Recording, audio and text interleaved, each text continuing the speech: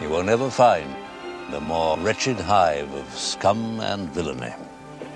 We must be cautious.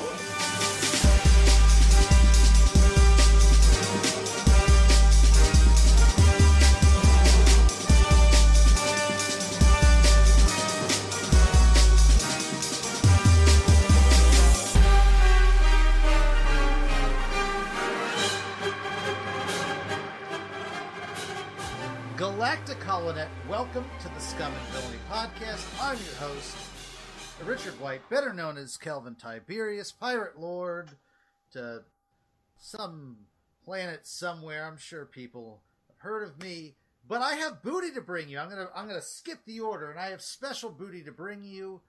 We happened to have I don't know, how would you say it, Lyle? Kidnap's not the right word. I think the technical term is press ganged. Sure, we press ganged a cook because, well, none of you bastards know how to cook anything, and jeez,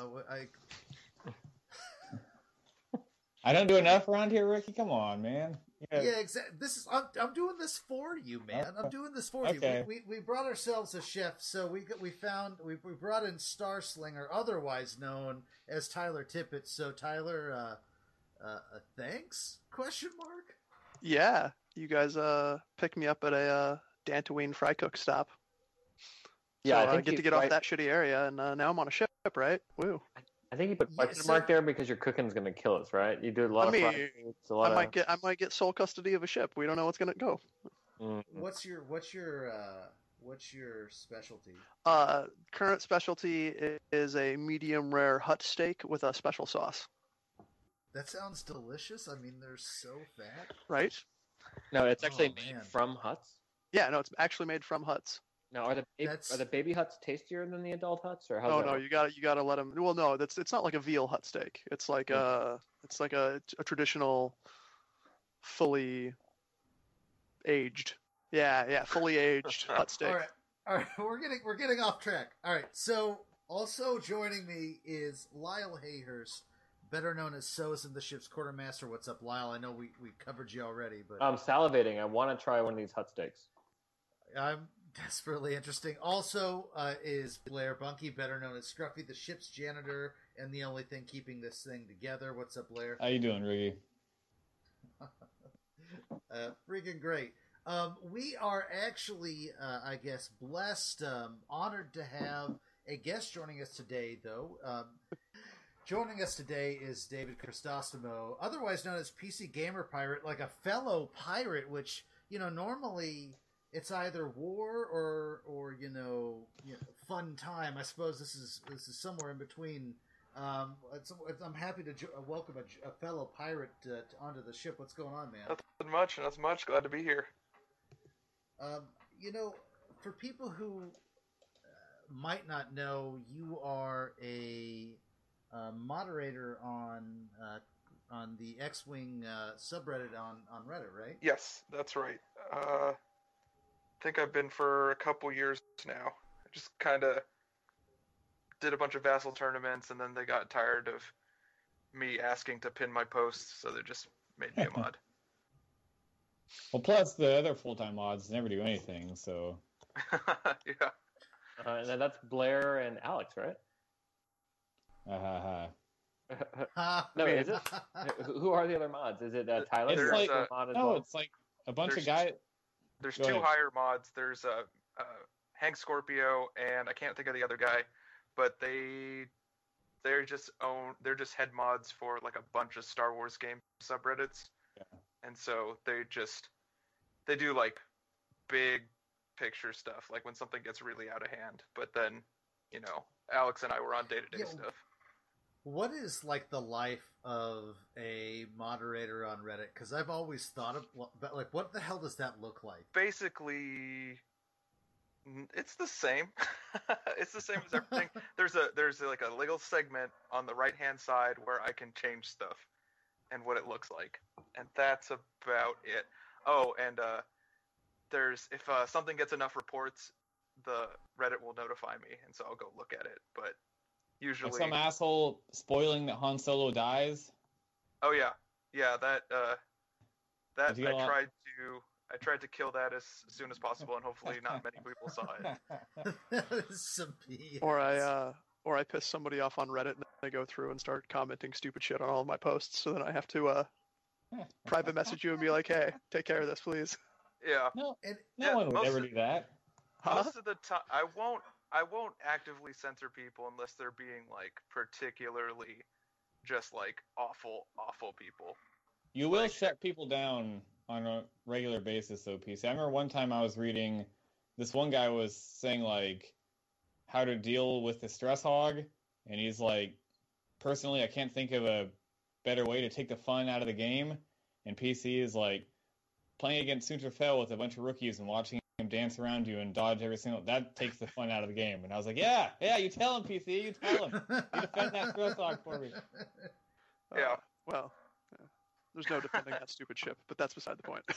That ship is coming back, man. You better get ready for it.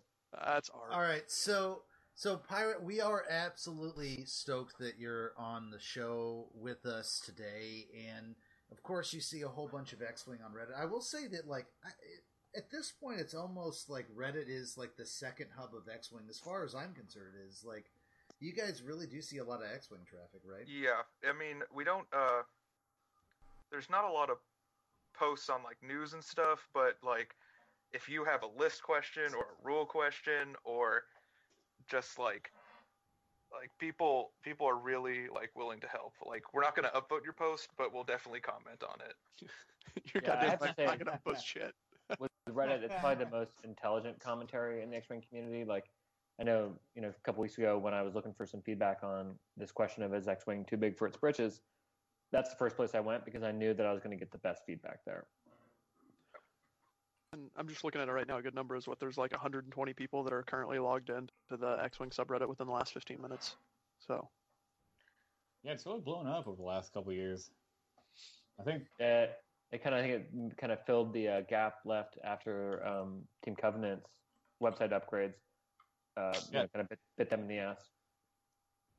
there was 10,000 before the movie, and I think there's 9,000 before the movie, and now there's 14,000. So yeah. So Lyle, you mentioned X-Wing 2.0 and how we got a lot of good feedback from Reddit, and I know that Pirate, you've been, sort of thinking about 2.0 and, sort of like, where is X-Wing going? What changes, would you make to the game? Are they even necessary to begin with? We were going to jump into this topic maybe a little bit more in depth, but unfortunately both the FAQ and Worlds and the Sabine preview just basically shoved a ton of stuff that we need to cover before, as quickly as possible. So it kind of is a little bit unfortunate, but we are planning on doing a full episode on X-Wing 2.0 post Worlds after we get a good preview of what Worlds looked like and where the sort of state of the game is. But we wanted to kind of jump into thinking about ways that X-Wing might have been smoothed out or what we might do to improve the game. And you being a person who's already sort of had ideas on the subject, we thought that you might have some good input there. Is that something you want to do? Yeah. With the fan-made Friday discussions that I always have on Reddit, I had run out of ships to talk about. We finally caught up. Thought it was too early to talk about new stuff for Wave 9, so I was like, well, I've had this idea in the back of my mind, but like, if we could have a reboot, like a real reboot, not just a new core set of X-Wing, like, what would that look like? Knowing everything that we know now, and to start with a clean slate-ish, like, what would that look like? And I've gotten a lot of good feedback on what people like and what people don't like, and the kind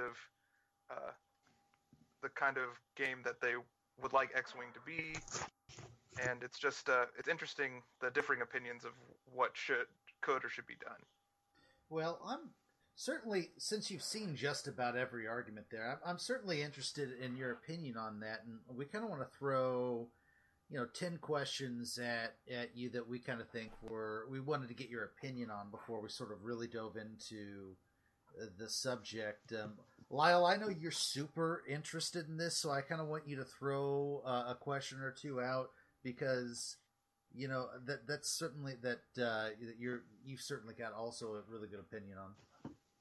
All right, cool. I'm going to blitz through. I got 10 questions. David, you can go yes or no. And if on a couple of them you actually want to provide more than yes or no and just talk about why you said yes or no, feel free to do that. Okay. You ready? Yep. Here we go. Dun-dun. First question. Do you keep bigs in X-Wing 2.0? No. I change his ability. All right. What's the new ability in a nutshell? Basically give people next to him more evades. So you don't have to shoot at him, but you should. Mm-hmm. Cool. Okay. Question 2. Do you think big ships should still be able to do a hard one maneuver? Yeah. They're slower, I guess. Yeah. Mm-hmm. All right. Question 3. Do you make any changes to primary weapon turret? Yes, I get rid of it. Wow. Awesome. Would you, out of curiosity, replace it with, say, a mobile firing arc? No, I replace all turrets or secondary weapons, so you can give range restrictions and special effects. Cool. All right. Question 4. Do you keep Palpatine? I love this game. I'm going to say, like Biggs, we need to change it. All right. What's your change? Maybe a range restriction. Maybe change the timing on it so it's not a normal mod. It's more like 3PO where it's like before anything happens kind of thing. Maybe something like that. Mm-hmm. Something like that. It's a fine card. It's just a little it's one of those cards that's like outside the power curve. Yeah, it feels like no card should be worth a TIE fighter, but I mean, really, wouldn't you give up a TIE fighter for it? Oh yeah. Okay, so next question. Does the Hawk keep its one primary attack That's die? not even right. No. Aw. All right, good. Do you keep the 4 dice primary attack? No. All right. Okay, last question, yes or no, and then I'm going to give you some options on designing some cards for me. Last question: does Horton get an EPT? We're asking the real questions here, people. Hard hitting, important questions. He gets an EPT and a discount.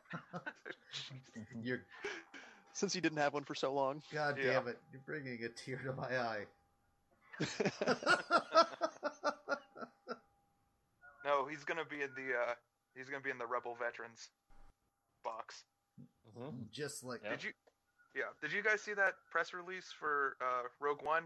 There's this guy holding Big's helmet, and he has not only a magnificent mustache, but a magnificent mane of hair, and it is awesome. I've not seen that. I will have to go check that out. Okay, here we go. Last question. This is not a yes or no question. I'm going to have you design a card for me. So you get to pick one of 3 cards. First card is Yoda.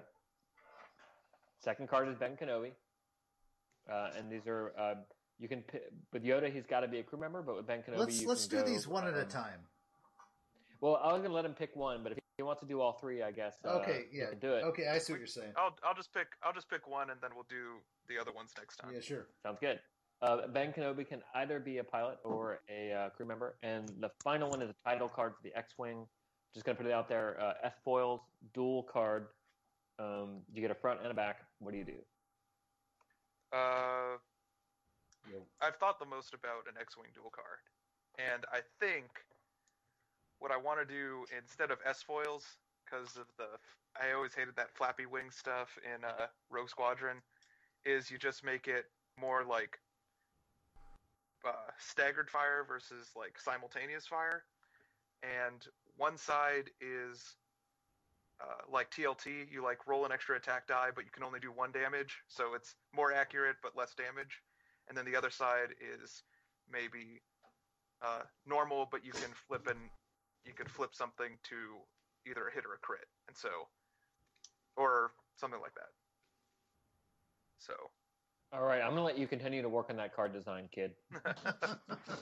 something like that. Maybe one's like 4 and 1 damage, and the other one's just normal. So try Yeah. that. So the guys over at Back to Dials had a cool idea. They said the closed position, you just get an extra evade dice, and then the open position, I was trying to get them to take a 4th attack die, like you were talking about. Yeah. But they were thinking about some boosty tricks too. The best argument for that is because there are 4 lasers. 4 lasers. Where did that come from? I thought about like maybe one side's a built-in tail gunner or something like that. I mean, obviously not tail gunner, but just like give the X-wing the ability to modify its attack dice and save its focus for defense, something like that. But Yep, that'd be good too. All right, so I do want. So the reason we weren't able to do X-wing 2.0 in a long discussion form was because we had a whole bunch of news drop, like a ridiculous amount of news drop, and we really want to make sure that we cover it. So, Pirate, if you want, like, why don't you stay on and we can, cover some of this new stuff. Oh yeah, like Reddit and the Slack channel were just going crazy on Monday. I hardly keep up. All right, so the first thing that we want to cover is the preview that just dropped for the Rebel TIE Fighter, the Suppressive Fire preview, and it was the Sabine TIE Fighter. First of all, this is obviously we've covered this before, but this is the first Rebel TIE Fighter, and a couple of things got spoiled, so I don't know. It's actually all spoiled. Yeah, the whole thing's spoiled, right? But so there's some new cards that dropped, and let's kind of jump into them. I mean, the EMP device is new, so let's jump into that. What does the EMP device do? Looks like during the combat phase, instead of performing any attacks, you may discard this card and assign 2 ion tokens to each ship at range 1, which would include yourself because you are a ship at range 1 of you. And this is an illicit upgrade. It is an illicit that costs 2 points. And it's unique. Yes, very, very much so. Good lord. So this is obviously a very good card and certainly works well on a TIE Fighter. Where else do you see this working on various ships that can take illicit slots? Z95. Yeah. It says Z95 written all over it. Let me just throw this 14-point thing and just ruin your day. Yeah, you thought you had to shoot Biggs. You especially have to shoot my 14-point PS1 Z95. Is there any other good spots for it? Because I certainly think that is the end-all be-all just troll card where it's 14 points is nothing nowadays. Maybe upgrades that are almost that much. Yeah. The one thing. Go ahead. Maybe maybe dash, but I'd like feedback array if you're bringing the illicit anyway. So. I actually like it on a YV666 because if someone gets behind them, they can pop it and buy themselves some time to get away. Well, they can't get away though because they're just doing. They're they ion themselves. So that's true. They're ironing themselves. All right, fine. Well, so the one thing I mean, if it's a small ship, they get a little bit of range, but not any significant. The one thing about the EMP device is when it activates. Actually it does. So instead, in the shooting phase. Yeah, it's in the shooting phase, right? It's in combat, and instead of attacking NPS order. Yeah, so don't you have this is a question that I haven't necessarily figured out yet, and I want to clarify. It doesn't just happen; it happens when you would shoot. In lieu of shooting, you EMP device, right? Yeah, correct. It's just like feedback array. So when you get down to PS1 or PS3 or whatever it's on, then I would say I'm not shooting, flip card, distribute ion. Certainly. So that's why I'm saying it's much like Biggs, because if he rolls up in your face and is range 1 of a bunch of your stuff, suddenly, hey, you got to kill that guy. So certainly, though, it definitely benefits higher pilot skill in its use. Yeah, depending on what you're going for sure. Yeah. If you're looking for a 14-point bullet soak. Yeah. So, my boy Blair, what do you think of the EMP device? Potentially it could definitely do a lot of damage. I mean, but you always got to look at something and just basically, anytime you're going to bring anything, it's like, how is this going to do against every matchup? Like, well, we see so much stuff that looks awesome, but if it isn't very effective against even a couple of matchups, it doesn't get a whole lot of play. But it'll be interesting to see for sure. Is there any spot that you necessarily want this ship on, or do you think it's just the Z95? No, I think there's anything with an illicit, like, I would say really anything that could carry it, to tell you the truth, would. Could a Shadowcaster with feedback array use both? That's a good question.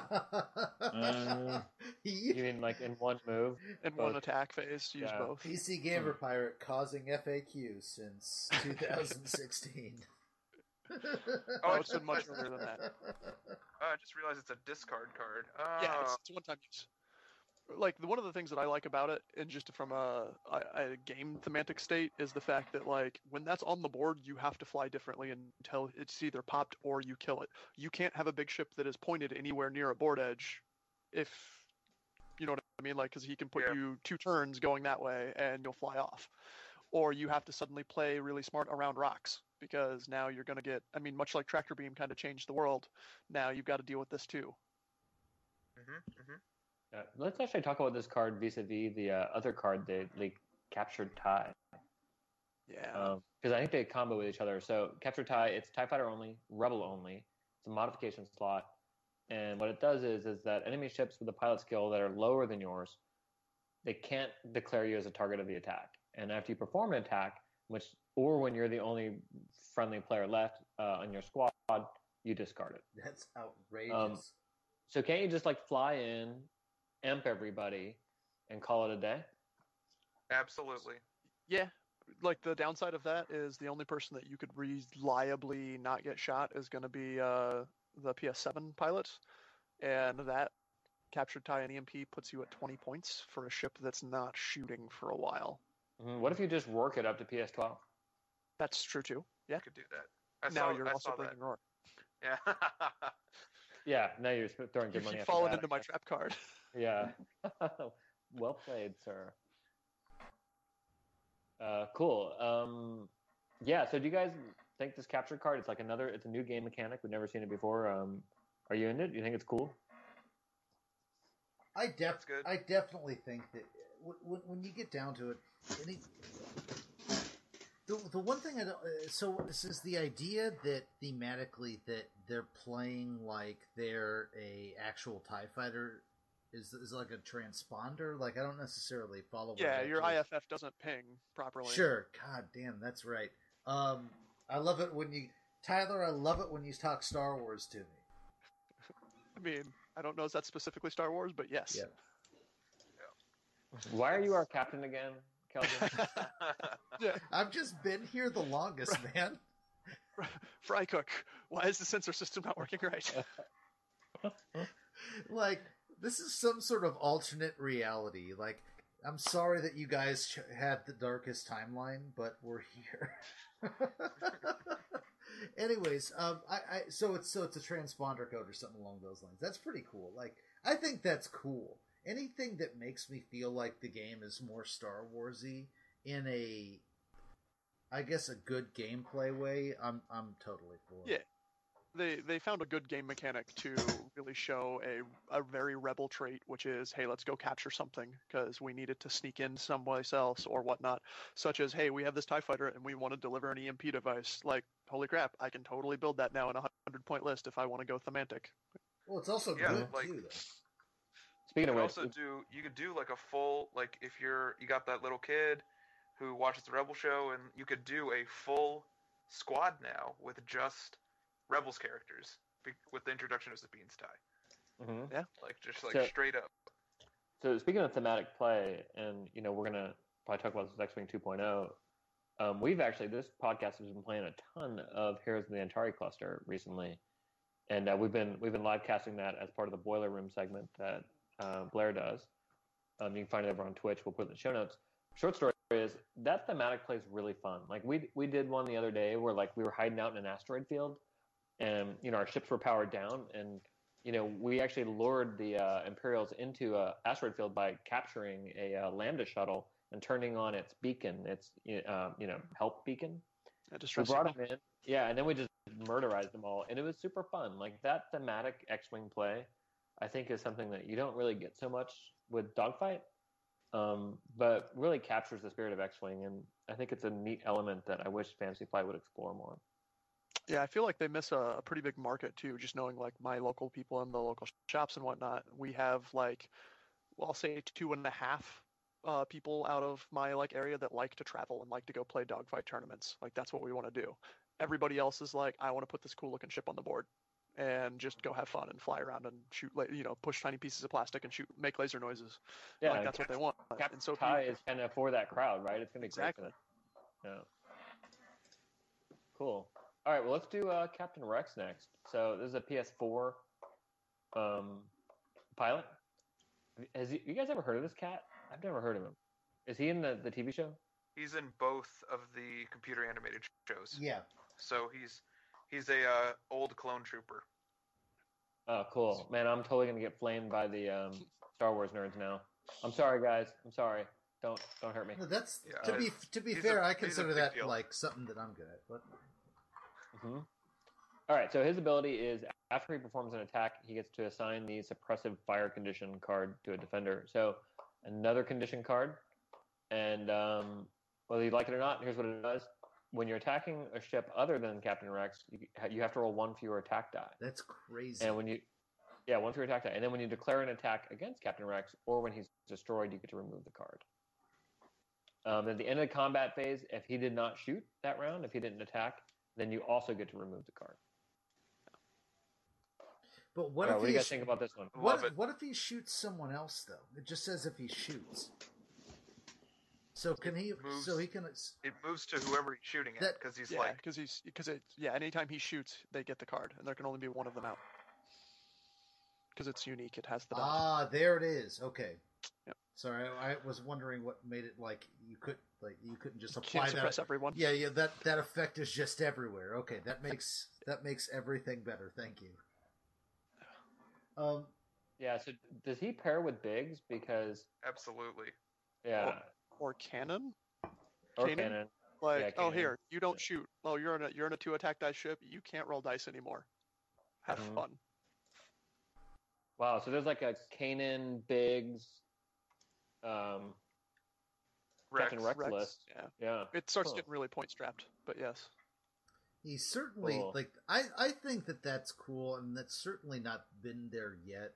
It's when you think about how ships fly, definitely you have the ability to sort of prevent damage onto other people if you just lay fire to an area, and that hasn't, other than Biggs, that really hasn't been explored. I guess in a tactical jammer, right? No, what was it? Target jammer? What is the large ship? Tactical jammer. Tactical jammer. Yeah. Right, cool. I think Rex is like the star. Rex is definitely the star for me because he's so cheap and his ability is so disruptive that it's like, all right, I'm in. Mm-hmm. I like the theme of the ability. I hate how they implemented it. What about the implementation bothers you? It's more. I mean, this kind of goes back to the X-Wing 2.0 set of thing. It's like more stuff that's going to be thrown on the board. So now we have these condition cards that are going to be laid out as well, that you're going to have to know what all they do. And realistic, on the flip side of it, not only am I going to have to know what to expect from it, but if I play this card, just like Crackshot for the last year, the number of people I'm going to have to make sure to explain how this card works before we start the game is not like any other abilities, right? It's not like I'm Wedge and no, you just roll one fewer green die. Oh, okay, that makes sense. Cool. Mm-hmm. Yeah, it's not like you're 3 not paragraphs. Read these. Yeah. You're not just flying around and shooting anymore, right? You're also there's other mini games that are being baked into the system. I'm rules lawyering and all that kind of stuff. Mm-hmm. Mm-hmm. David, you're going to say something? Nope, that's it. All right, cool. Let's keep going to Ahsoka Tano. So, David, you want to tell us what this creature thing does? I should know this. Who is Ahsoka Tano? Are you kidding me? So Is she the one that... I'm sorry, guys. I'm a parent. Like, Ahsoka So, Tano so was- make your kid watch the show. She's not ready. Like, the violence scares her. She's still too Yeah. young. Ahsoka Tano was Anakin Skywalker's Padawan. Oh, right. I remember her. Okay, cool. She was in Clone Wars. Yes, and she is in Rebels also. So, Mhm. so her pilot's card is she's PS7, 17 points, and her ability is at the start of the combat phase, you may spend 1 focus token to choose a friendly ship at range 1, and that ship may perform 1 free action. And she does have an EPT. Cool. So what do you think of her? I think it's a good support craft. We were throwing around some like really funny ideas where she's the rebel pocket ace. If you throw Finn on her and Lone Wolf, you can get some really a really annoying TIE fighter that's throwing 3 or 4 dice and on attack and 4 or 5 dice on defense. So I have a question, and this is what I don't understand. As far as an ability, I don't see her ability as actually being that great. Is it just because she's a PS7 TIE fighter? Because to me, she just reads as a more restricted Aaron Kraken.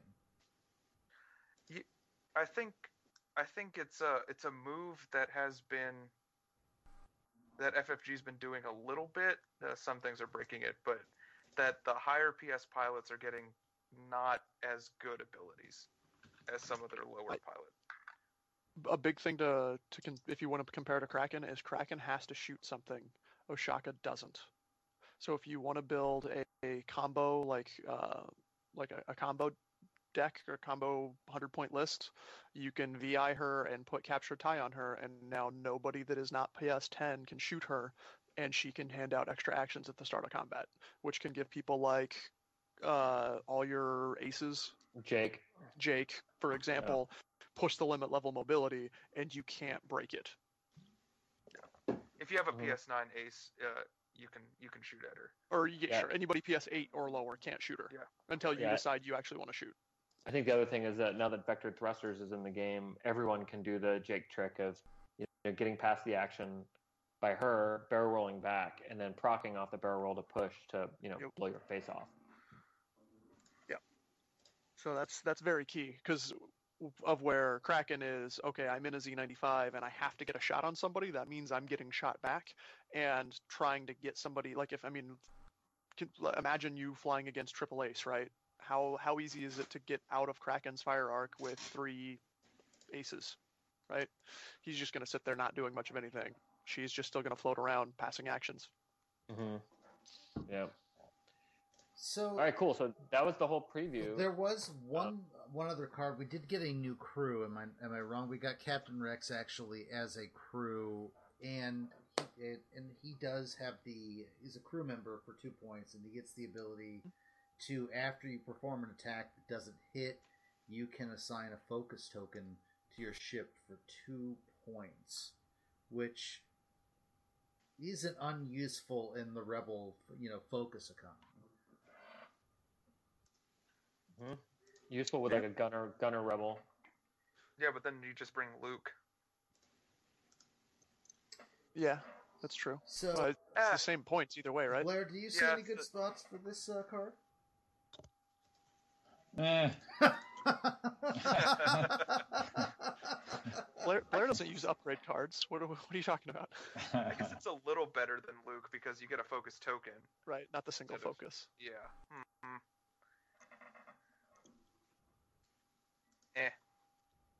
And realistically, it's better in the sense that you have that token to save after the fact if you don't need it for something, like if you don't need it on the roll, or it can be used either for defense or all the other shenanigans that Rebels can do, like passing tokens, that kind of stuff. Mm-hmm. Yeah. Or and maybe on like a TLT carrier, it could be useful. Just to juice up that second TLT shot in case you. It has crew and can. Yeah, is it a ghost only? Yeah. And the Hawk. Oh yeah, baby. Forgot the hawk. All right. My Too bad mistake. it's unique. Oh man, like Rex and the Moldy Crow. It's like, yeah, come on. There you more go. focus tokens. Anytime you is it once per turn when he misses, or is it every time he misses? Whenever you miss. I think it's whenever you miss. Yeah. Oh man, no. yeah, This it's is whenever this, you. It's after whenever you perform an you attack that miss. does not hit. Dude, you throw that sucker on Miranda? Like, I'm gonna kick down my attack value to gain a shield. Now I've got an extra focus for focus target lock, 3 dice Oh. attack every. Or, Good call. Yeah, that's the Like- combo. Rex is great with Miranda. like Who is that seems with Miranda? that's true. He's fighting for some really good crew to get on Miranda, but And everyone just That wants sounds that wrong. Miranda ship. Like, well, she's a badass, and she might be coming back, and maybe we should start talking about why Yeah. she will. Yeah, exactly. Go for it, Calvin. Exactly. So one of the things that definitely caused us to really want to this is a major change pretty quickly in front of Worlds, and we definitely want to make sure that we give very solid Worlds coverage. But we had an FAQ. What was it? Monday.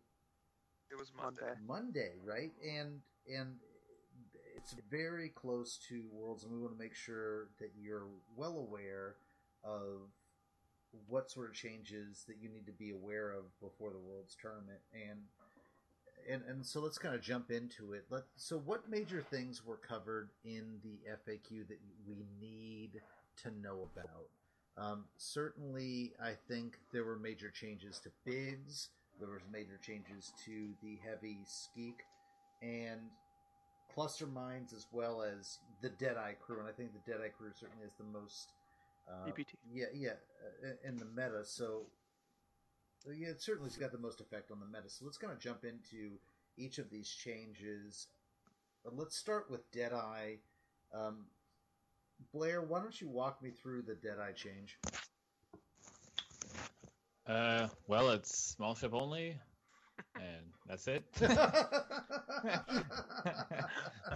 mean, There I you kind go. of want to jump into the meat of it, though, right? Like, so small ship only. So that absolutely affects the U-boat ship, right? That's pretty much the ship. Yeah, and my homing missile Boba got screwed. Damn. So I mean, the long and the short is U-boats can no longer use Deadeye to fire at PS3 against any ship that they can see simultaneously. Not able to use the R4. Was it the R4 overclocked R4, right? Overclocked R4. Yeah. So they're not able to use either one of those abilities together. And what is the U-boat dead? Like, I know we're going to jump into the meta in general, but does this sort of signal the end of the U-boat? No. Okay, why not? So 2 reasons. One, Dengar is still out there.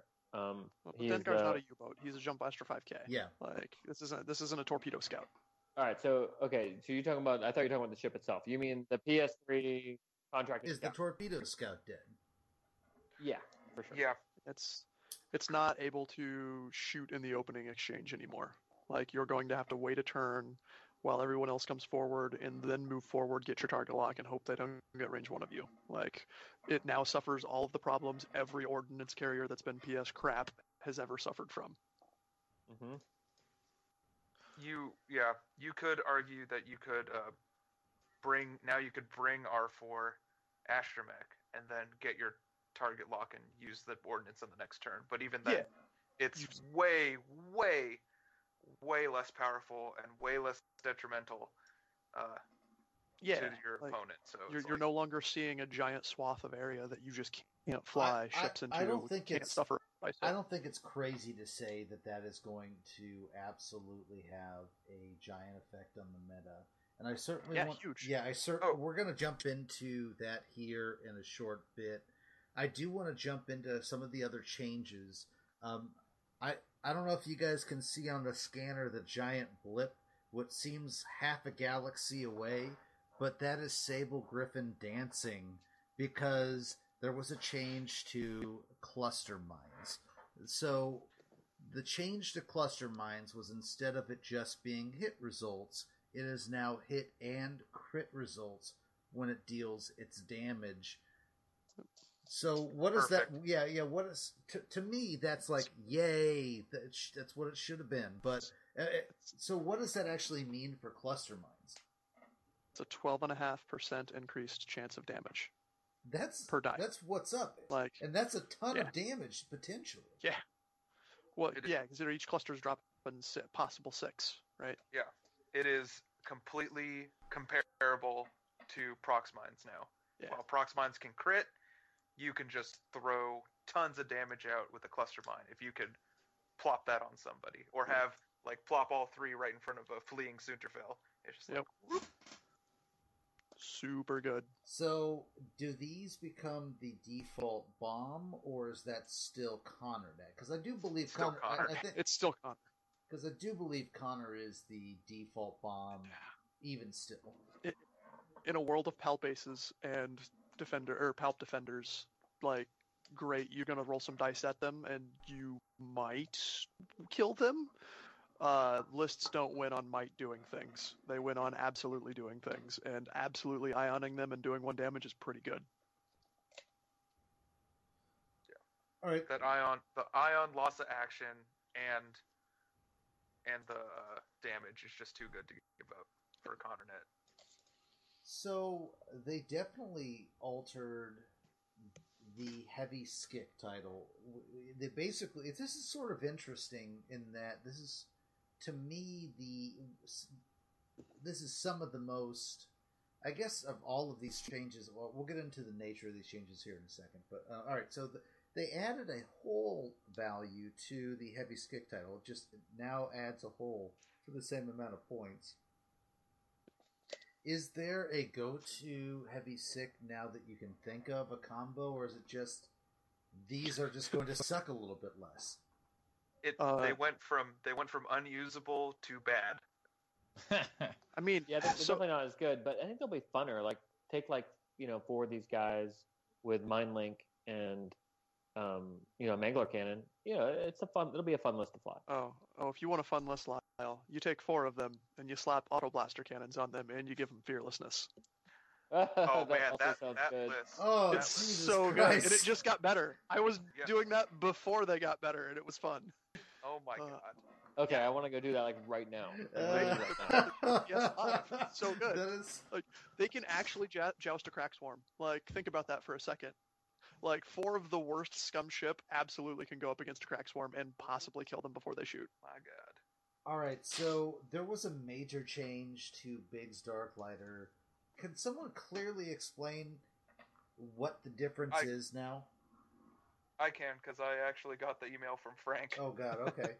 It's still being questioned, but I don't understand. Okay, anyway. Okay, so Biggs, the change is that if you choose a weapon that cannot target Biggs' ability does not apply. So he cannot, before, he could force you to use a weapon that you didn't want to use. If you could hit him, if you could attack him, then you had to, no matter what was equipped on your ship. Now, because of the timing chart was elucidated, you have to choose your weapon first and then choose your target. So, if you choose a weapon that can't target Biggs, you don't have to shoot Biggs. And that's the change. How does that work in conjunction with torpedoes or missiles? So this is the point of contention. If you have, so let's say Biggs and, I don't know, Miranda are flying next to each other, or Biggs and your arc, because everybody seems to fly Biggs with arcs now. So Biggs and Nora are flying around, and you target lock Nora. You have a proton torpedo, and so you choose proton torpedo to shoot. You see that you only have the target lock on Nora. That's your only viable target with proton torpedo. You wave to Biggs as you fire the proton torpedoes right into Nora's face. And you just ignore his ability, because you picked a weapon that can't hit him. Woohoo! So that's the rub that people are questioning about, and that's the email you were talking about, is before the idea behind this was if you were wanting to shoot that torpedo out the front of a K-Wing and Biggs happened to be outside your primary arc, you would be required to use the turret and shoot your crappier gun at Biggs. not whoever you had target lock that wasn't in his arc. Much like anybody else, you can kind of jockey Biggs' arc, so you don't have to shoot him. So that made a lot of sense. Like that was a good change. Like hooray that. Biggs is not super powerful and the best ability in the game. Still is. Yeah. But... So what do you guys think about the conspiracy theory that this is them prepping something great for the rebels, and that they needed to nerf Biggs a little to make sure that they were setting up the runway properly for something good for the good guys? Because Empire and Scum non-Deadeye based ordnance lists have ever existed. Right, and I think the idea is that, like, let's say they were release an X-Wing title or like a dramatic improvement to the X-Wing, that they had to nerf Biggs first. This is what Kelvin's been talking about for a long time, that Biggs has a warping effect on the design space, and by nerfing him in this way, they can make room for kind of more rebel design. I 100% agree with that. I'm just saying Biggs didn't really get nerfed that much. It wasn't that. It's worse. It's better than nothing, at least. Yeah, I mean, so the only way to really, really avoid Biggs now is like long-range scanners. Yeah. And then, I don't know, being higher PS than the thing you want to target lock, which has its own issues. So, really, if Ordnance is the counter to Biggs, who didn't really have a counter before, fine. That's right. That doesn't do anything because it's Punisher meta coming to you shortly. Yeah, right. So I kind of want. That's for the most part. Is there anything that we're seriously missing when it comes to the FAQ that you really need to know about? I'm just curious if I'm missing something. There was some kerfuffle about Wingman and Kyle, but I don't know anybody who runs that, so yeah, sure. It's cute. Okay. You might see it now. I don't know. All right, so let's jump into how this affects the tournament at this point, is it 2 weeks yet, or is it a little bit more than 2 weeks? 2.5 weeks. No, 2 weeks. 2 weeks. 2 weeks, yeah. So is Flight 1. World starts in less than 2 weeks, but most of you guys won't be showing up for the things like Netrunner.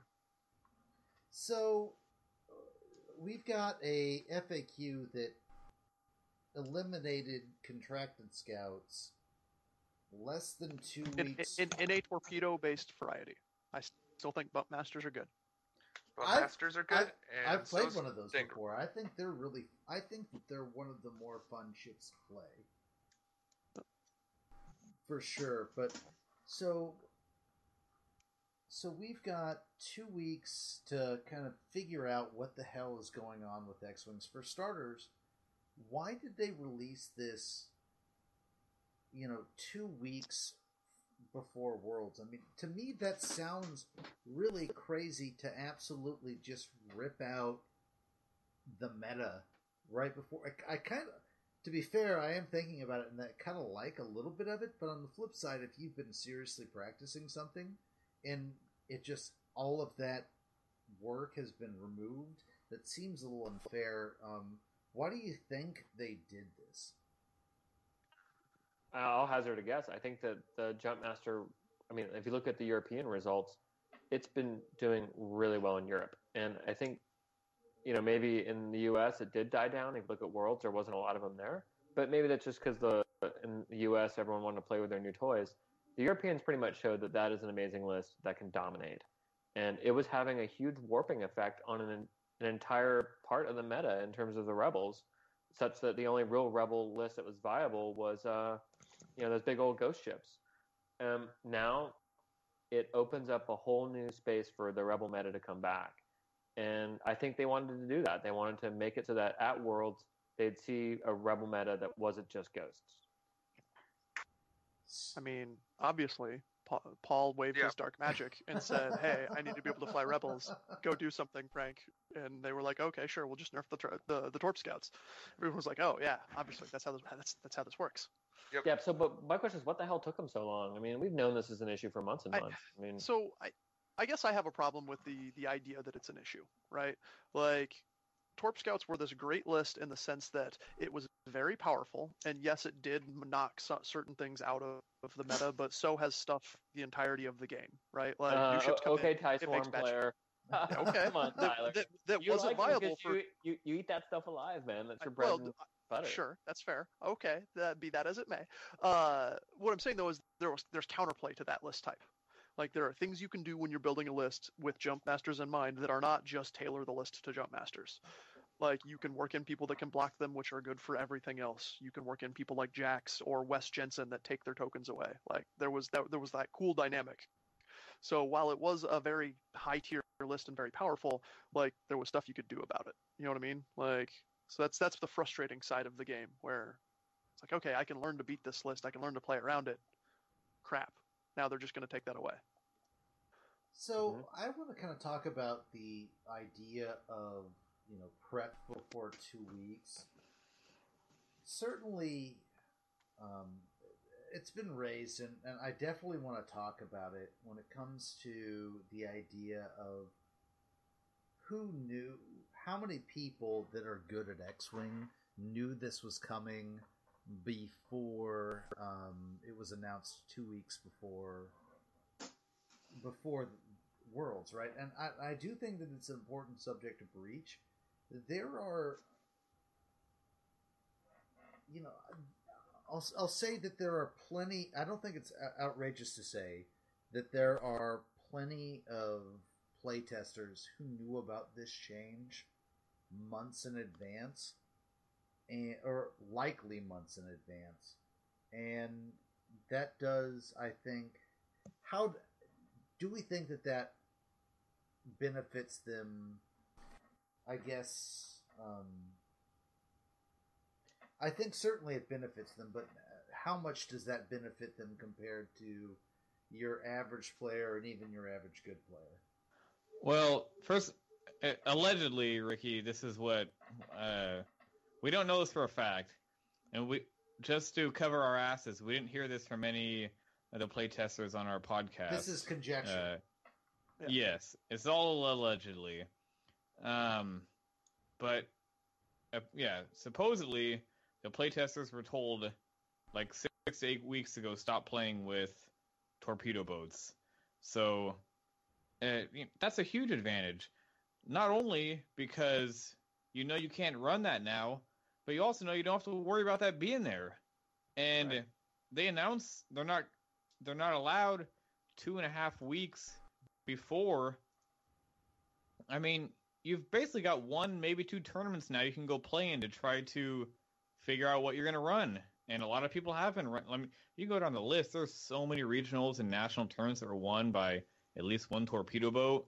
So for them to announce it 2.5 weeks before, I was shocked. I wasn't terribly surprised they announced it, but man, how are you going to do that? Particularly when you know in advance. I guess they waited so long to announce it because they wanted to do it with the FAQ.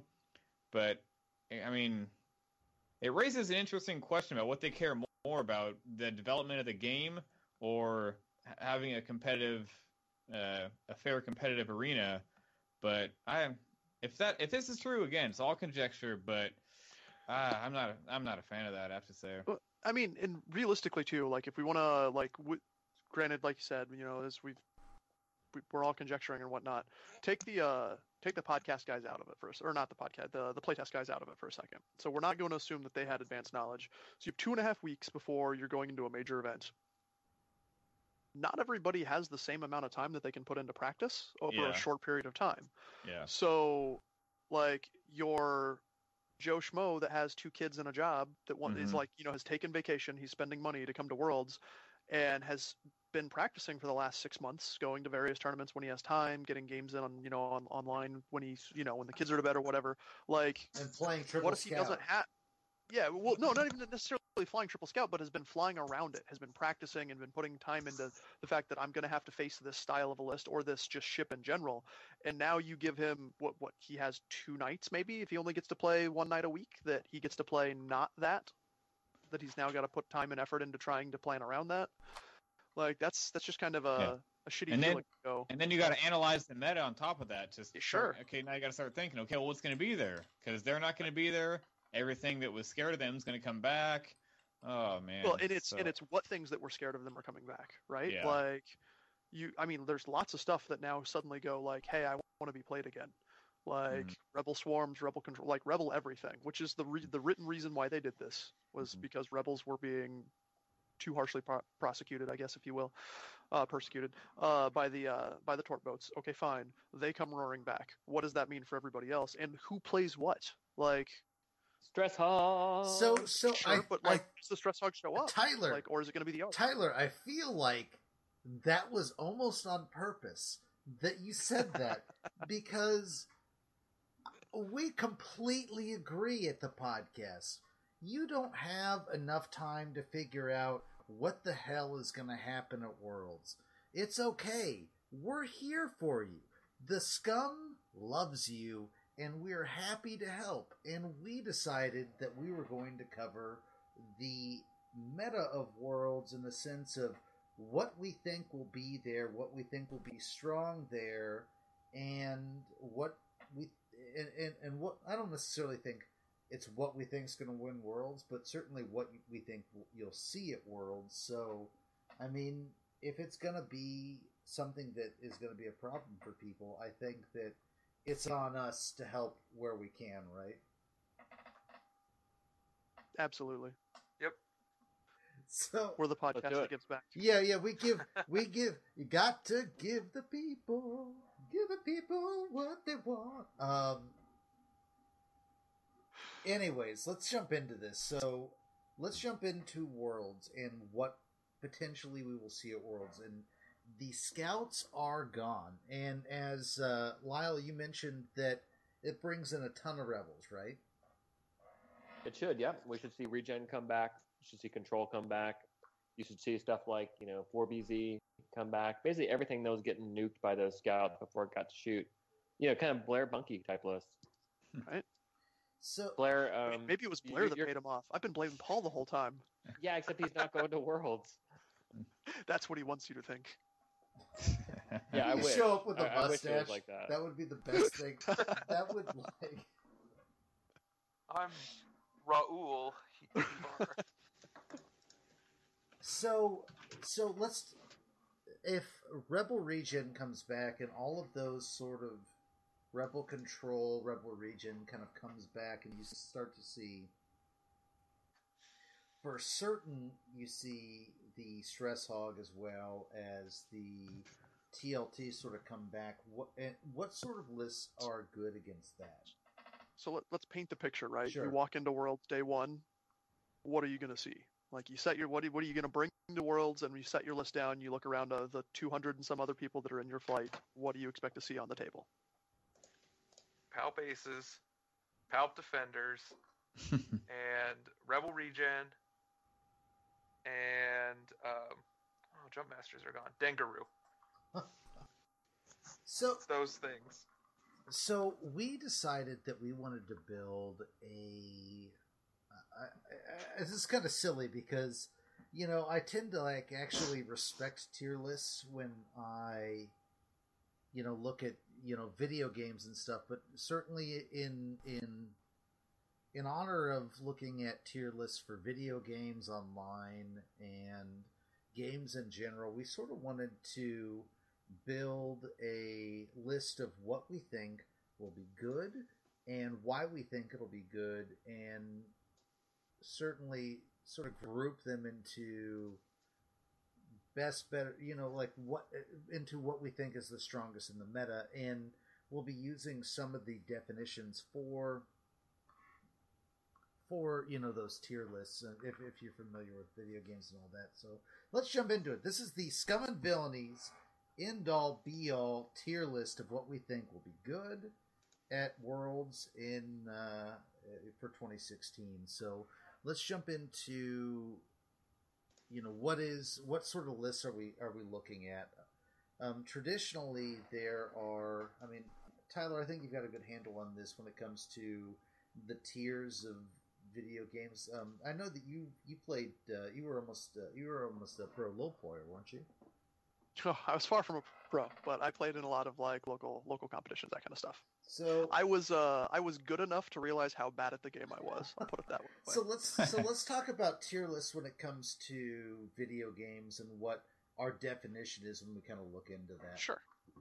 So we're gonna have S tier, which is the best of the best, the cream of the crop. And in terms of X-wing, that's the list that we feel like if they're gonna show up at a tournament such as Worlds and be flown by a talented player, they have the best number of good matchups and the least number of bad matchups. So typically what that'll mean is even their bad matchups are like a 60-40 bad matchup or a 50-50. It's just a push matchup. And their good matchups are we win hard. Like you put down something and it's probably not going to be able to beat us. There's generally very few of those. Those are the defining lists. Then you follow that with tier 1, 2, 3, 4, that kind of thing. Generally, I like to slip tier fun in there between 2 and 3. It's where you start getting the gimmicky stuff that you just decide you want to have fun with. But tier 1 is still something that is very strong. It's still going to perform, and you put that in the hands of someone that is really, really good with those style of ships or with in performing in that method. It still absolutely has a shot to win. Tier 2 is where you start getting into the point where it's like this could win. Like it's not out of the realm of possibility, but I would not bet on it. It's a very, very low percentage chance. And then below tier 2 is we don't really need to worry about it. So yeah, I do want to bring this up. At any point when we're discussing this, I think it is definitely important to mention some of those tier 3 matchups and why they're important and why they might affect the meta. But we do need to point out when that comes out why it's a tier 3 list and not a tier 2 or a tier 1. Also, we don't want to go into every single one of those, but it's certainly even something that we don't consider smart. We're not the end-all be-all when it comes to this, but we're not bad at X-Wing for any measure. And even a tier 3 list can win Worlds when it comes to the right player and the right matchups. But yeah, that's the big thing is the difference between tier 1, like tier S and tier 1 compared to tier 2 and 2, 3 are tier S and tier 1 lists are absolutely going to be represented in the top cuts. Mm-hmm. Tier 2 and tier 3 can be represented, but a large portion of that is going to be heavily dependent on what they get matched against. So you bringing a list like that, you're going, I'm praying I don't see X, Y, or Z, and if I don't, I'm going to do really, really well. If I do, I'm just not making the cut. That's how it's going to work. So when we... Yeah. And so one quick point, Ricky, before we go on, I just wanted to say that the data scientist in me, would love to see a tool that would basically enable people to vote on, like, for example, you would just do head-to-head matchup, 2 lists, and they would be like, I think this list is going to win, 100% of the time. That would be a very strong line, and say this list versus that list will be a push. So, for example, Crack Swarm versus Triple Scouts. I think the Crack Swarm's got the advantage there. Probably 70-30, maybe. That sounds right. And then what you could do is you could then crowdsource taking in all the input and having everyone weigh in on what they thought the kind of rock, paper, scissor, Spock relationships are between all the lists. And in the end, you're going to get kind of a pyramid where you're going to have a couple lists at the very top that, like Tyler was saying, have the best possible matchups and the least bad matchups, going all the way down to the lists that have really bad matchups. And then you could put that on time series and say, well, look, that hand in Jake, 2 seasons ago was a top tier list, but the following 3 types of lists entered the meta and pushed it down. And so we did not do that here at Scum and Villiany podcast, although maybe that could be a stretch goal that we bake into it. It's not really hard software to write. We've already got most of the details in List Juggler. But we basically did this by kind of looking at all the lists, scratching our heads, and taking guesses. So yeah. It's very true. So one thing I want you guys to think about when we're covering this is what you think we're missing, and feel free to bring that up if you will, because certainly, I'm not perfect, Lyle's not perfect, Tyler's not perfect, Blair, we know, is perfect. So he's pretty damn close, but he's not going, so it doesn't count. Yeah, exactly. It'll be like the giant, red flag of the whole tournament that Blair didn't play.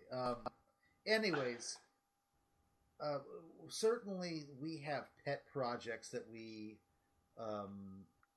feel are stronger or underrepresented, and when those come up, feel free to flag them and tell me, look, this shouldn't be tier 1, this should be tier 2, or on the opposite, we are completely overvaluing this list, we should bring that down.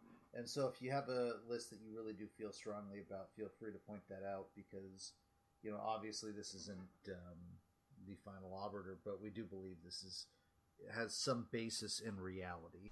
Anyways, so let's kind of jump into this.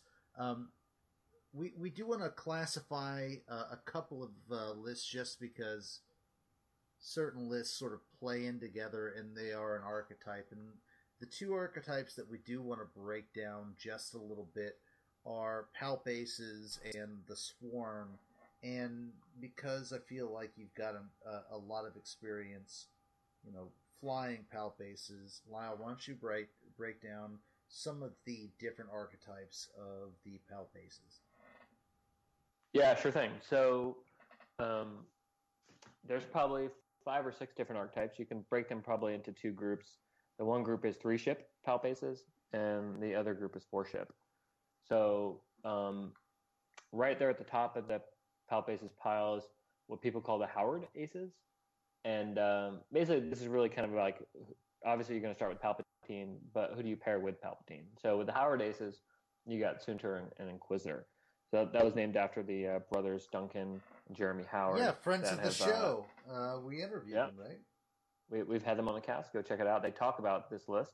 Although they didn't tell us how to beat it. They were remarkably sanguine about when we asked them that question. But yeah, I seem to remember, Lyle, you've had experience with that, right? Yeah, so I've beaten Howard with Palpaces, and it's actually with another Palpaces variant, the Imperial A-holes, which actually tends to prey on the Palpaces list, but I'll get to that in a bit. So the next big one is the Minok Palpaces list. That's with Whisper and a Mega Leader. And you've actually got more points to spend on your shuttle. You can upgrade him to Yor, for example, which is really nice. Third variant is the Commonwealth Aces. So it's called Commonwealth because it's 2 defenders, usually Riot and Vessery, with Palpatine. And it won Australian Nationals and it won Canadian Nationals. So that's why we call it the Commonwealth Defenders. You got a traditional Palpaces list with Vader and Soontir. And you're going to get some new Palpaces list now that Quick Draw is in the mix, because I think Quick Draw is a legitimate third choice for the Palpace. And I don't know, those are the big 3 that I can think about. Do you guys know any top 3, or rather 3-ship Palpaces list that I've missed? I mean, there's I feel like those are the hallmark ones. I mean, there's a whole bunch of them after that, right, where people just want to shoehorn in their favorite ace instead. So, yeah. Mm-hmm. Yeah, and then you're kind of on to the 4-ship Palpaces, and really a lot of this is kind of who do you pair with Wampa, because Palpatine and Wampa play really well together. And you could go down the A-holes route like I did and add a Mega and Incarner Leader. But there's some other places you can go. You can go, Mega Leader and Inquisitor is also a good variant that people did quite well with last year. But I'm not sure if there's any, I think 3-ship Palpaces is really the kind of gold standard for this type of list. I agree. So there you go, Ricky. Palpaces in a nutshell. Kelvin, are you doing glitter stim again? He's glittering. Yeah, that's happening. So let's talk swarms then, because we think that's the other major type of, or really thing that can be broken down into subvariants. So Tyler, sure. you're the swarm guy. Can you walk us through it? I still don't know how this happened, but yeah, I left defenders and just married a swarm. So the big swarms that I feel like we're going to be talking about, these are crack swarms specifically, as they fell out, or they fall out to about 5. And I actually asked PC on one of them as well, because he flew one of these a lot. So you have the 2 traditional crack swarms, which one is all TIE fighters. So like 3 blacks, Hal Runner, Mythil, and Scourge. Everybody with crack, so you get 6 crack shots. And then there's the variant that I fly that drops Mythil and Scourge and brings in some Omega Squad pilots and the TIE FOs to keep all the grunts at PS4. Still 6 crack shots across the board. both of those very, very high damage outputs. Have won some regionals and the like, done pretty well and other stuff like that. The next, Crack Swarm always makes the cut. yeah, It's just a really strong list that is just or solid. you can be like me at Hoth and just miss. But yes, it's really powerful. The next variant of the Crack Swarm is the Patty Swarm. So it drops the 2 ace potential, either Mythal or Scourge or the Omega Squadrons, and brings 3 Academy pilots. So it kicks it back up to the old school 7 TIE Swarm standard, with the sacrifice of 2 crack shots and the 2 ships that are firing above PS4. It's actually not as big of a deal anymore with the contracted scouts being down, because you don't need to alpha them off the board. The other really nice thing it does is it protects you from getting blocked at your PS4. Your PS1 guys can move in and set up an area to where you can fly in behind them, and it's very hard to get blockers past that front line. So that's a really cool adaptation. It's called the Patty Swarm because that was the guy's name that won, I think, a national over in Europe somewhere with it. Yep. So it does really well. Then there's Ricky's favorite variant, which is the Rebel Crack Swarm, or the Chihuahua Swarm, Hell which is 5 green squadrons with crack, adaptability, and auto thruster. 5 freaking A-wings. Which, 5. humorously enough, is that's totally can, like, once with torp boats leaving and more 0-point EPTs coming up, that list looks like it gets a lot better with trick shot. Oh yeah, there is a lot. Trick shot is insane. Right. And then the one I like to call the hipster swarm or crack swarm is where you go all aces and you drop down to 5 ships. Yep. And PC, weren't you messing with that for a while? Yeah, I actually ran that list during my store championship run, during the store championship season and regionals, the one regional that I went to, and it got top 8, won a store championship, and then top 8 at a regional. And what it was it was born out of the Crack Swarm and my hatred for Dash. And so what I thought was I need to bring Omega Leader because nobody runs Omega Leader. And this was like right when it came out. And so I shaved enough points and then found out that I had to have I had enough points for a Zeta Leader. So I had Omega Leader, Zeta Leader, How Runner, and then an Omega with Crack Shot. Omega Squad. And then Omega Squad pilot. And then there's 15 points left, and I didn't have enough crack shots, so I put Wampa in. And so this in the initiative bid. And an initiative bid. And so it's this weird like hybrid it's this weird hybrid TIE swarm that like functions like a crack swarm. It kicks almost as hard as a crack swarm.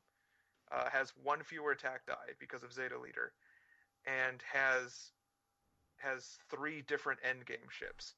So when you go against it, there's a right answer of what you should shoot first, but eventually you're going to end up in a scenario where either Omega Leader or Zeta Leader is left, and both of those ships can. That's the worst case scenario. Yeah. That is exactly what you don't want to shoot. Like, you don't want to lose guys last. Meanwhile you got How Runner boosting everybody, so you got to kill her first, and then so it's just a really bizarre, fun swarm. I don't think you're going to see much of it. You're much more likely going to see the ones, the Mythal Scourge, and it's very rare you're going to see the 5 named TIE Fighter Crack Swarm, but it's like half Palp Aces, half Swarm. It's this weird. I do want to give our boy Sable Griffin some love in that I do think that Last Winter's Night deserves at least its place in the Swarm breakdown. Dude, he went 12-0 at a regional with that list. Yeah, like that is a really good swarm. Yeah. Yep. Is that the one with No Wampa. How Runner? It's No How Runner. Yeah, it's 4 blacks with crack, Wampa, and then fully kitted Omega Leader. Yeah. That's a really good list. And it doesn't fly like a normal swarm because you can just like crack it open and. You can. The only thing I didn't like about it, and he beat me with it at Nationals after I got a huge lead on him and then just threw it away. It's much more susceptible to variance than the other versions of the crack swarms. Oh yeah. So that is the downside of it. And literally that's what happened in the early game was he just rolled blanks. So like if you just roll blanks on that opening engage, then you have a huge hill to climb back. And Sable, being very good at the game, was able to climb back on skill versus a lot of other people aren't going to be able to fall back on that.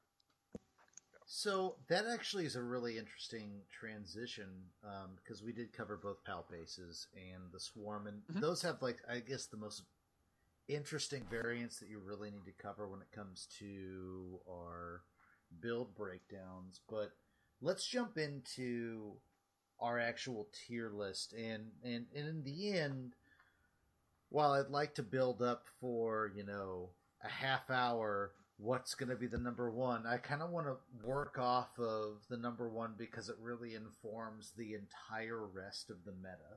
So let's jump into what we think is number one, and the reason why I wanted to transition off of that is your points on variance sort of is where we differentiate our two lists that we think are the highest tier, the S tier. Both Palp Defenders and Jax Defenders, we believe, are S tier. And Tyler, since you are a Defender pilot, which one do you want to talk about? We'll talk about the other one. I feel like you've earned this. So, okay. So I mean, like I'm not the only person that went down this road, but with my buddy Will that drives with me and flies everywhere. He's run the Jax Defenders, and I helped him build the list. Mm-hmm. I was like, hey, this is what, and I was gonna run it too, and then I was unable to get any practice games in with it because of real life based events. So I just went back to crack because I've been flying that forever. But it's a great list in the sense that it brings 2 awesome ships that are Riot and Vessery, both with Juke and X7. And it combos that with the perfect Juke combo of having Jax up in people's face to take tokens away. It does really good again. Well, it did really great against Jump Masters because you can take their focus away and they can't proc Death-Die. But it also preys on most Palp Aces lists, including Palp Defenders, because they all rely on token stacking, and Jax takes that away, and then you have heavy hitting defenders just killing them. Where it suffers is just like I talked about with with Sable's Swarm. You don't have the insurance policy of Palpatine to keep the dice skewed in the direction you want. So if you have a bad round or a couple of bad rounds, because they are defenders, they generally live longer, you can get put in a hole, and then trying to come back from that hole is really bad. Yeah, and it's Jax falling apart that you got to worry about, right? The defenders can shrug off some bad rolls, but Jax is going to be dead in one round. Yeah, Lyle, I know that you've played Jax both. Could be, you played both. You've played both Karner Jax and Defenders a lot. What are your kind of thoughts on that? I mean, really, you've played a bunch of games on that, right? Yeah, I've got about 20 games under my belt with Jax and a Glaive and Ryad. I think probably the better list, I mean, is like Tyler said, it's with Vessery. But so did you keep the 1 point initiative, or did you have Ryad at PTL? No, actually, I spent the point and put a Mark II engines on Jax. Yep, sure, for the 3 banks. Yeah, the 3 banks is huge with him. It's really nice. That was a suggestion that Blair gave to me for that list. Totally. I see that relevance completely. Yeah. So it's like Blair said, or like Tyler said, it's hard to kill. Those space cockroaches are annoying. Like you just take so long to bring them down, and Jax can warp the whole game on his own. And so I agree with him with the assertion that it should prey on Palp Defenders as well as Palp Aces. And so I mean, I hate to say it because I like this list and it's a candidate for me for Worlds. So putting it here at the top is got mixed feelings about it, but I think you're right. It's definitely an S tier list. Well, in the reason behind that too is like when you place these at S tier lists is the things that you think are going to show up, which are your palp aces, your palp defenders, and your swarms, right? Like some people are going to fly swarms, people are going to fly rebel swarms now, that kind of stuff. Jax is just a monster against those things, right? Like here, let me take all of the tokens that you can do away with a TIE fighter. Like you don't get actions anymore if I'm close to you. And you're trying to hit me with a crappy gun. So I kind of want to bring in the other list because, of course, these two sort of really go together. It's sort of a to taste, but the other list that we've decided that we've ranked as S tier is Palpatine Defenders. So, what is the difference between Palp Defenders and Jax Defenders? I think it's like Tyler said. You get the you can hide under Palpatine skirts and minimize the kind of variance that happens with those dice. I mean, we saw, we should put this in the link in the show notes, but the finals of the Australian National Championships featured Palp Aces versus Palp Defenders. And a lot of people thought that should be an easy matchup for the Aces, but it's not. And if you go watch that game, you'll see why. But short story is those defenders can move so quickly, they can get big firing arcs on the Aces, and with the K turn, they can do it, with focus and target lock or focus and evade. And so it's really hard for them to go up against it. And I think some people were surprised by that. I mean, Tyler, you saw someone wrote into us, and what was the point you made on our Slack channel the other day about this matchup? I don't know. Okay, so the point I made on that matchup was I don't know if this is what you're talking about, was that people were talking about how defenders are easy to fly, and it's the sense that like they are very predictable in a like, oh hey, you've got a 4K turn, like that's a really good move, you should just 4K turn a lot. But even with the ease of that, like you can't always deal with that. Right? Like, you can sit there and it's no worse feeling in the world than looking at a defender going, yeah, he's going to 4K turn and I can't do anything about it. And my best option is to just bail out, at which point he's behind me. So now I K turn later, or, you know what I mean? Like, you can't do anything about that. So, I don't know if that's what you're going for or not, Lyle. So the one thing that, to me, the difference, the one thing that I think that we really want to point out when it comes to Palp Defenders as opposed to Jack Defenders, or even what is it? The last one's Inquisitor Defenders, if I remember right. No, because like you can't do that. You don't have the points. Yeah. Okay. Damn. Well, it's not even right, but the big difference being between the two is Palp, you have variance, so you protect yourself from variance. But you're based for me that's I like to think of that in terms of like how many games would you potentially be playing to win, even to make the cut is what, 6 games, right? Is it 6 games still or more? No, it's 6 games to day 2, 3 games, and then 3 games. Cut to top 8, and then 3 games. So over that entire time, Palpatine is going to be doing so much work for you. Yep. That, and not to mention, a Lambda Shuttle has 10 hit points compared to 3 hit points for Jax. I mean, that really frightens the hell out of me with trying to get all the way to win a World's Championship, It's a much more mentally exhausting list. What you trade there is you trade that consistency and that mental exhaustion for the ability to have a better, like you have 3 closers now. Like Palp Defenders has 2 closers. You have 2 defenders. Jax Defenders has 3. Like if Jax is the last person left on the board, oh no, you still have a PS8 awesome pilot with a great pilot ability.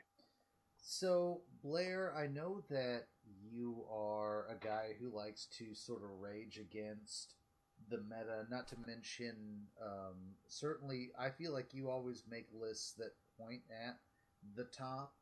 Why do you think that this is, an ST? Why do you think these 2 lists, Palp Defenders and Jax Defenders, is sort of the top, and what sort of thought processes are you when it comes to coming at those style of lists?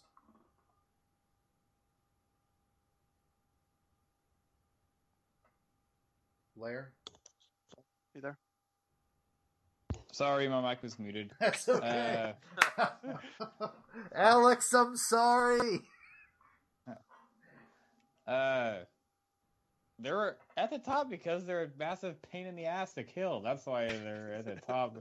I mean, me and Dom were talking about it last night. We both played first season of Deep Core. Blade basically was running like triple defenders like every single time, and we both had crack swarms when we played him, and we both killed a defender on the first turn of shooting, and basically traded like one tie for a defender. Like, okay, that's pretty sweet. And proceeded after that, we did like no damage. Yeah. Like Never hit the him rest. Never again. I did like 1 point of damage the whole rest of the game. And you get into this thing where it's like they're K-turning and they're getting focus, evade, and you're K-turning and you're getting nothing. And they're just picking you apart. And so even with the crack swarm that you can concentrate firepower, eventually you got to break that crack swarm up. And that's where they just start to prey on it. Even if you're shooting them with like 3 ties, they're still just usually going to shrug that off. So, they're amazing against 2 attack ships. I think the decline in the fat turrets are really helping them out because like the old like Rackfell, Han, Jake would have totally preyed on these guys with their gunner effects, and they could have arc dodged them a lot. But those have they've dropped off quite considerably. So I think that's a big reason why the defenders are succeeding now, is because they have the defensive abilities to shrug off Dengar, and they can just 5 forward, 3 bank, go right at Manaru and just start laying into her and bring her down. And but then they also hit hard enough that they can give your typical Palp aces some trouble. What sort of thing are you doing to aim at that style list? To take out Palp defenders? Yeah, or Palp aces. Well, you're Palp defenders and then Jax defenders. Well, I've been playing a lot of different stuff on Vassal League, but I took Corrin, Tutalas, and Stress Hog to my last regional, and I felt like Corrin was really good in the meta. He can boost and barrel roll to dodge those torpedo boats arcs. He can survive against Dengar and Manaru. He's really hard for those 2 ships to bring down, but he's also good against all the single turn triggers that are in the game, like Evades and Palpatine, with his double tap ability. So I don't know how high I would be on that list now, with Slicer tools out there and Asajj and TLTs probably coming back. But I liked that at that time. So the As I say, TLTs are also going to be a big deal. Like, if TLTs come back because of jump masters, defenders suddenly have a much crappier day. Yeah, it's the lack of auto thrusters, so turrets really. Which is actually where the other thing is, where Jax defenders works better than the Palp defenders, because Jax can handle that weight of fire a lot easier. So let's kind of jump into those are our S tier, and let's kind of jump into what we think are tier 1 lists, like lists that we think are absolutely possible to win worlds. And let's talk about Palp aces, because we did talk about them a great deal, but we consider them T1. And Pirate, why do you think that they're T1 as opposed to, why do you think they're not T1 but or not TS, they're tier 1? Well, Palp Aces just, again, controls variance so well, by either dodging the arcs, and then when they do get caught, they can sit behind a bunch of tokens in Palpatine. The problem, though, why I think this is a good rating for them being tier 1, is because Rebel control can completely shut down a traditional Palp Aces. Both Sunterfell and pretty much any ace that you can pair relies so much on their actions that the turn that they don't get actions, they're so vulnerable that they can just get ripped apart. And because Rebel control can come back and your Stress Hogs can come back, they suddenly have a bad matchup. So if you're running palp aces and you roll rebel control and rebel control again, you can be put in a pretty bad hole. Yep, for sure. Yeah, that's especially worse with Saji in the meta now. Yeah, as I say, Slicer Tool is the other side. The flip side though is that like it's still palp aces, right? Oh yeah, Oh. it's still really really good. Yeah. So one of the other things that I think it suffers from is matchups that used to be like 60-40 for them. So like palp aces into like a traditional Brobot style matchup, like they can free up a point for Slicer Tools now. So now you suddenly go like all those turns, the robots are like, I'm not going to get a shot, but I have to position. Wait, now I can just take a 50-50 chance of taking half the Inquisitor's life away. Right, and that effect will cause the aces to not push the limit, right, to stay away from you, even if it's irrational. Like they should still do it anyways. They just won't do it. That certainly pushes. The threat is stronger than the execution. That certainly pushes towards non-push the limit aces like Whisper and Omega Leader, that sort of thing. And Ryad and Vessery. Yep. Yeah. Right. Yep. Hey, one of the reasons why it's S. So palp aces is I think like the second most shot at thing in the meta, right? I mean, everyone still shoots at that list. Oh, it's still really really good, and this is like when we talked about the tier structure as well. Like, assuming that the Howards are bringing Howard aces, like they still have good money on them to win the whole thing. Yeah. Like, that's just the way it works. Like, it's still solid. It still beats a lot of things, and in the hands of someone that plays it a whole bunch and knows exactly what they need to do with it, hey, like there you go. That's a good bet. Let's talk about our next tier 1 list that we think is very good, and I want to kind of give this to Blair because it's his favorite list. Blair, you got jokes, Ricky. You got jokes. Scum is still at least tier 1, despite the fact that they eliminated, in my opinion, the other tier 1 list for Scum, which was the Triple Scout list. Scum is still alive in your favorite list, Dangaroo. It's still valid. They didn't nerf it. I'm sorry, buddy. Why is it tier 1? And what do you sort of think about why it's strong and why it's not? Wait, and before he answers this question, I want to point out that Blair only recently played Dangaroo for the first time in his whole life against me. How'd that feel, Blair? It felt dirty. It felt a little dirty. I won't lie, but it almost like it reinforced everything that I thought about the list. Is that it's really easy to play and it's really really good.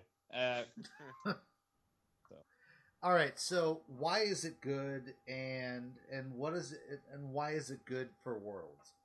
And why is it easy? Yeah. Here's exactly why. I'll give you a perfect matchup.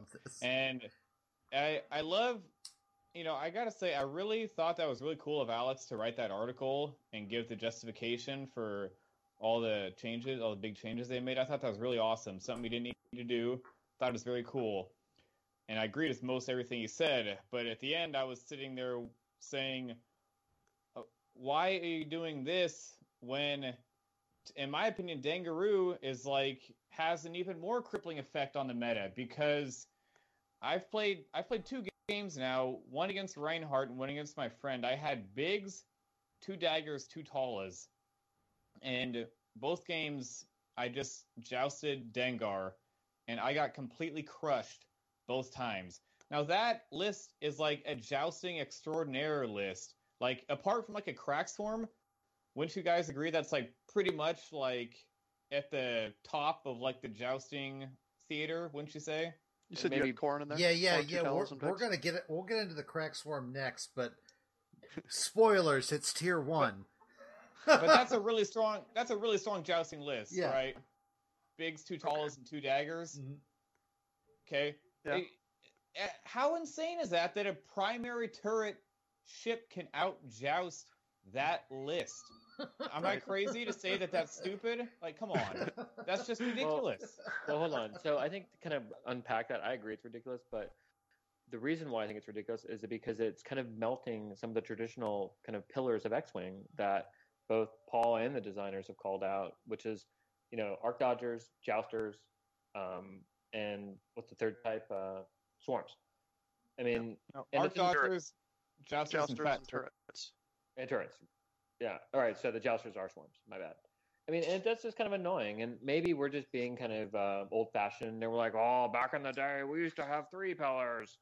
But I think that's part of the game design, that those pillars exist. And it pains me that the sort of emergent behavior of all these different game mechanics, which we covered in the last episode, are resulting in things like one ship being able to out-joust the superb jousting list. And that's only because of the crazy interaction between Manaru, Dengar's ability, the broken Zuckuss. I mean, hell, if you guys are in there in the FAQ and changing things, can you just fix Zuckuss while you're there, guys? If we're going to just be changing numbers, we may as well make Zuckuss like 3.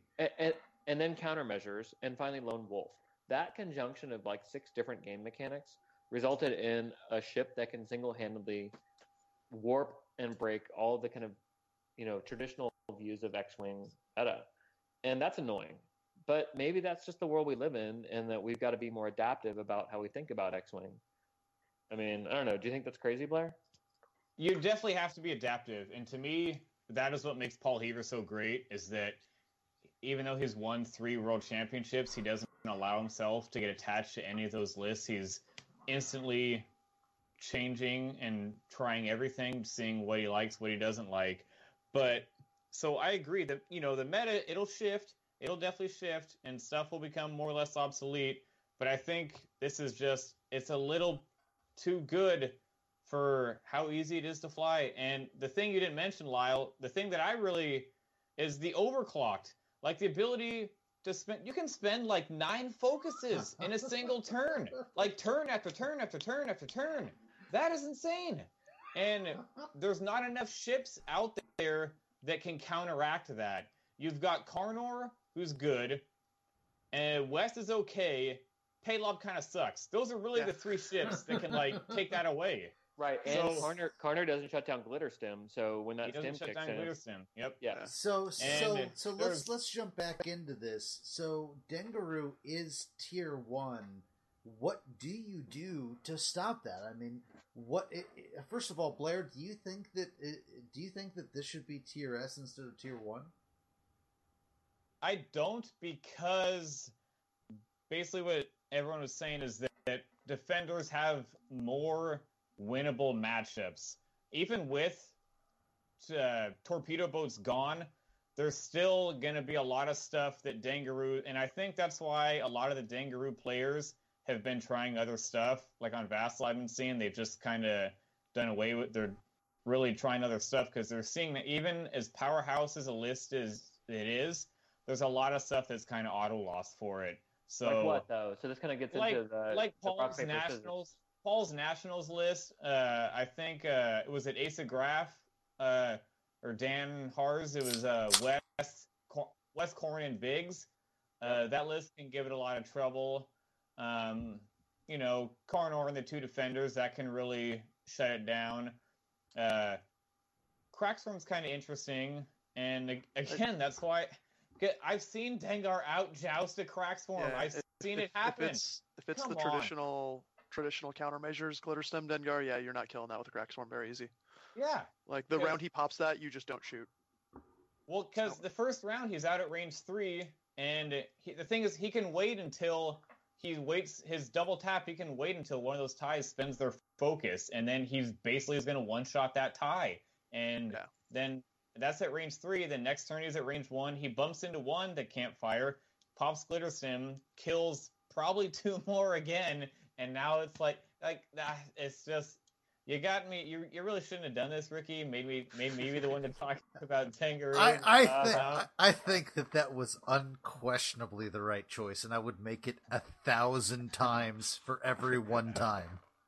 But I brought my list, that Corrin Stress Hog Too Tall. I brought that to Vancouver because I was expecting to face BMF at some point in the cut, and I knew he was going to be flying Dengaroo. So I think, Super Corrin can really give it a lot of... I just don't think those 2 ships can bring him down very easily. Plus, if you can get that Stress Hog on Manaru, then you can really shut down the list. And it's hard to do that, but Corrin draws a lot of aggro off Dengar, so Dengar's got to make a decision of which one of those he's going to go for. TLTs, they can... TLTs work it over really well. Yeah, they can put some damage into Dengar, and they can spread out too, so to try to mitigate that double tap ability. So there's stuff out there, but it's going to be there. I don't think it's going to win Worlds, but I think you'll probably see one or maybe a couple make the cut. Cool. So yeah, I absolutely made the right decision to have you talk about this because you've thought way too much about it. Yes, but me and Lyle played, and it was my first time, and Lyle was flying. Can I say what you're flying, Lyle, or do you want to keep that under wraps? No, it's all good. He was flying Imperial A-holes, which is like pretty much the list he has the most experience with. And the first game, it like wasn't even close. It was just like, do the things, make him re-roll the dice. And my dice were better, but it was still just like annihilation. And then the second game, I flew Dengar off the board with like 6 health left, and I still won. That's how insane it is. Like, yeah, and that's maybe because of R5P9 and its R5P8 kind of effect, or P8 rather. Yeah. And so maybe that is kind of a tough matchup for A-holes because they don't hit, that list doesn't hit very hard. But it's like the one ship you have, Omega Leader, he gets like totally counteracted by that countermeasure. So it gives a lot of stuff a lot of trouble. But I don't think it's going to win because I think there's too much out there that it'll have a hard time with. And I think PAL Defenders and Jax Defenders are 2 of those lists. So, all right, so that like half the reason why it's S tier is because it beats Dangaroo. Let's jump. But yeah, you gotta reiterate, like, you gotta be ready for this list. If you've never seen it in action, you've never flown it or flown against it, you have to, because it is unlike anything you've ever seen, and it's you have to be aware of it. Dangaroo, watch out! Watch out! Yeah. Beware. So I mean, I guess while we're here, we can talk about.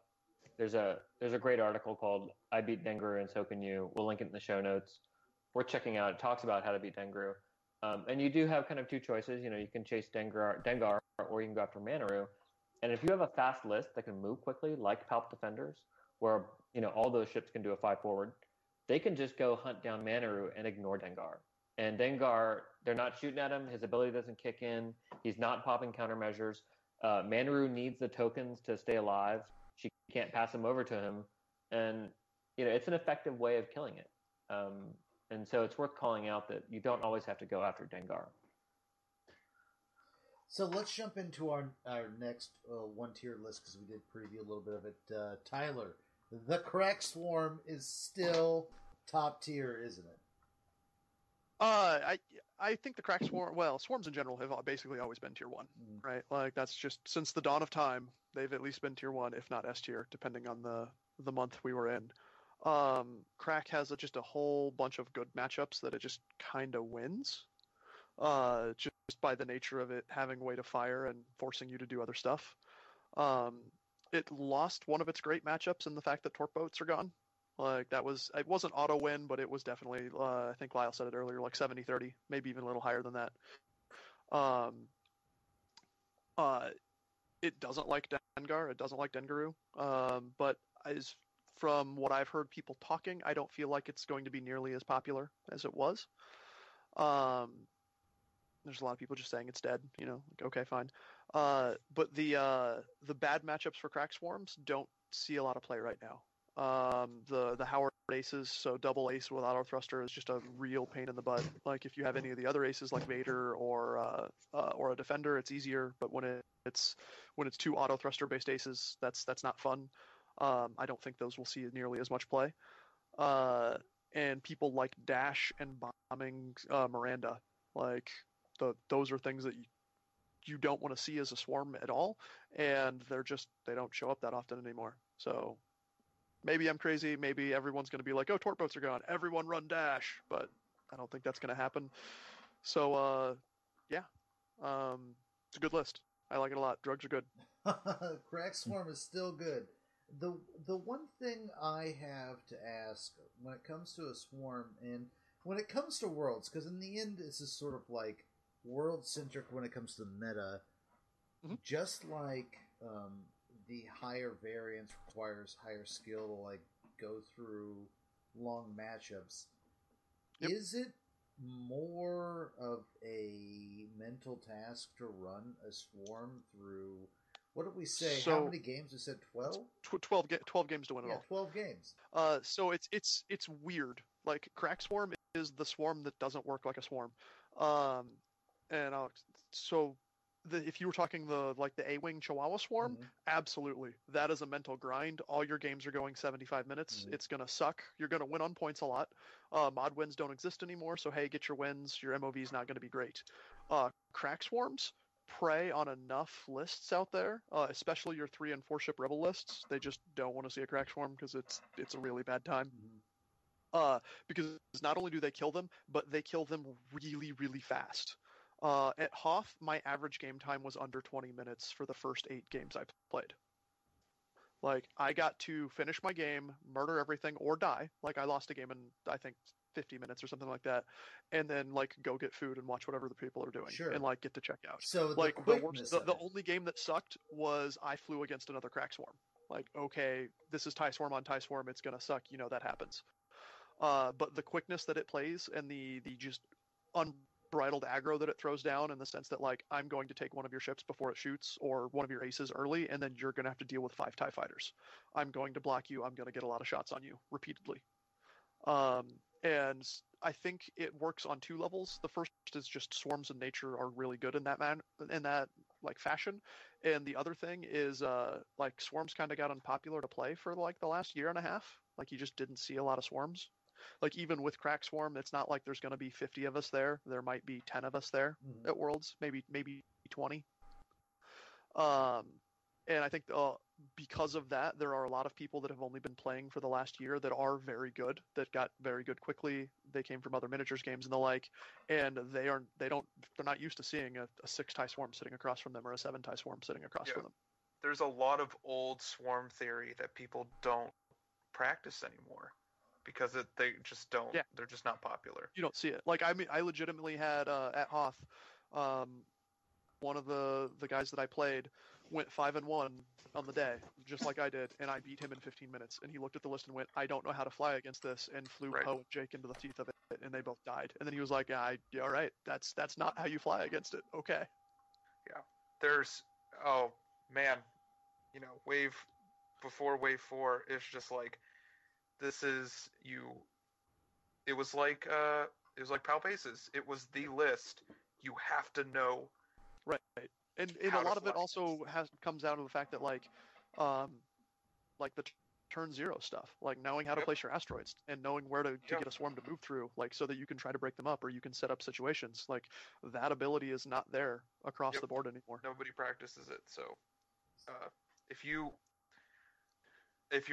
listening to this and you want to pick up the swarm because it sounds awesome, don't. You only got 2. You only got two to figure all that out. So just be aware about. So let's jump into a newer school list. Another list that we've listed as tier 1 is Ghost TLT, or just double Ghost in general. Lyle, I remember you gave me the breakdown of List Juggler and that the VCX was very, very popular. Why don't you run me through why that's so good? This is a list that you've suggested for me before.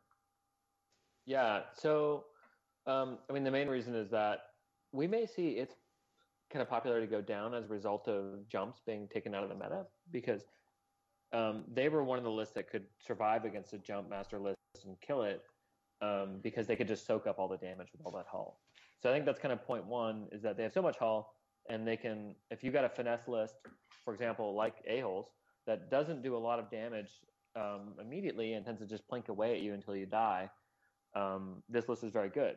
Now, you can complement it with the Auto Blaster turret, and Francois' list that he flew at Nationals, which is 2 of the Ghosts and a Y-Wing, all with Auto Blaster turret, creates this huge bubble effect of basically kind of auto damage around them. And because they're big ships, that bubble is even larger. Mhm. And as a result, they can deal very well with aces. Now, they can deal, especially the traditional Palp aces, they can just murderize a Karner in one round, or kill Inquisitor, or kill Soontir.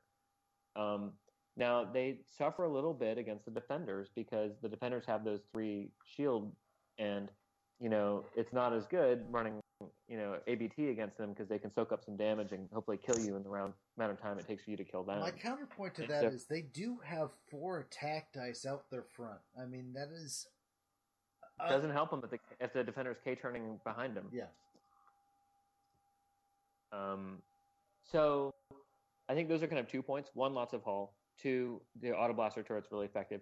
And the third one is that they pair really nicely with lists that can bomb, because they shoot out the front and the bombers bomb out the back. And so we saw at the U.S. Nationals, I'll go hunt the list down, an amazing bomber list make the finals. That was basically 1 Ghost and 1 K-Wing. And so I think that's probably the third dimension you have to think about, is the fact that bombs actually are pretty good right now. And you can pair a bombing list with a Ghost to be very effective. Why is it not necessarily the best? What is its weakness? Yeah, so a Swarm can chow down on it. It's got 0 evade. And so especially if you're running a low PS Ghost, something like Tyler's Crack Swarm can just eviscerate it pretty quickly. You can legitimately 1-round them with good dice. Yeah. The defenders also are good, and I actually think that Rebel control, like 4-ship and 5-ship Rebels, can also withstand some of their heat and shoot back pretty hard and joust with it. And so something like BBZ, it'd be fun to playtest BBZ against Double Ghost Double Ghost Y-Wing. They do even better because, yeah, exactly right. Your auto blaster doesn't scare the fact that they have 1 agility, but they have 8 hit points. Mm-hmm. And they're shooting with 3 attack dice, 4 attack dice, and it's pretty strong. So I actually think that this list popularity has gone down, should go down a little bit, given the kind of dual factor of Rebels coming up and Jump Masters going away. Yeah, the funny thing is, though, I still think it's very strong. Yeah, it's good. It's good, but it's not as strong as I was pre-fac. So let's talk about a newer list that's going to be out that we think is good. And I think we're going to jump into the last sort of tier 1 list. Let's jump into Braylon, Miranda, and Biggs. And Tyler, you sort of walked me through this. Why is this such a good list, and what do you need to know about it? So basically, it's a 3-ship Rebel Death Star list, and it kind of has it's classic Rebels in the sense that it's a jack of all trades, right? You pack a homing missile on Miranda, you give Biggs with his overkill droid to just sit there for a few turns and make them shoot you, and then you bring Braylon with Gunner and R3A2. So now you have a just straight up better stress bot.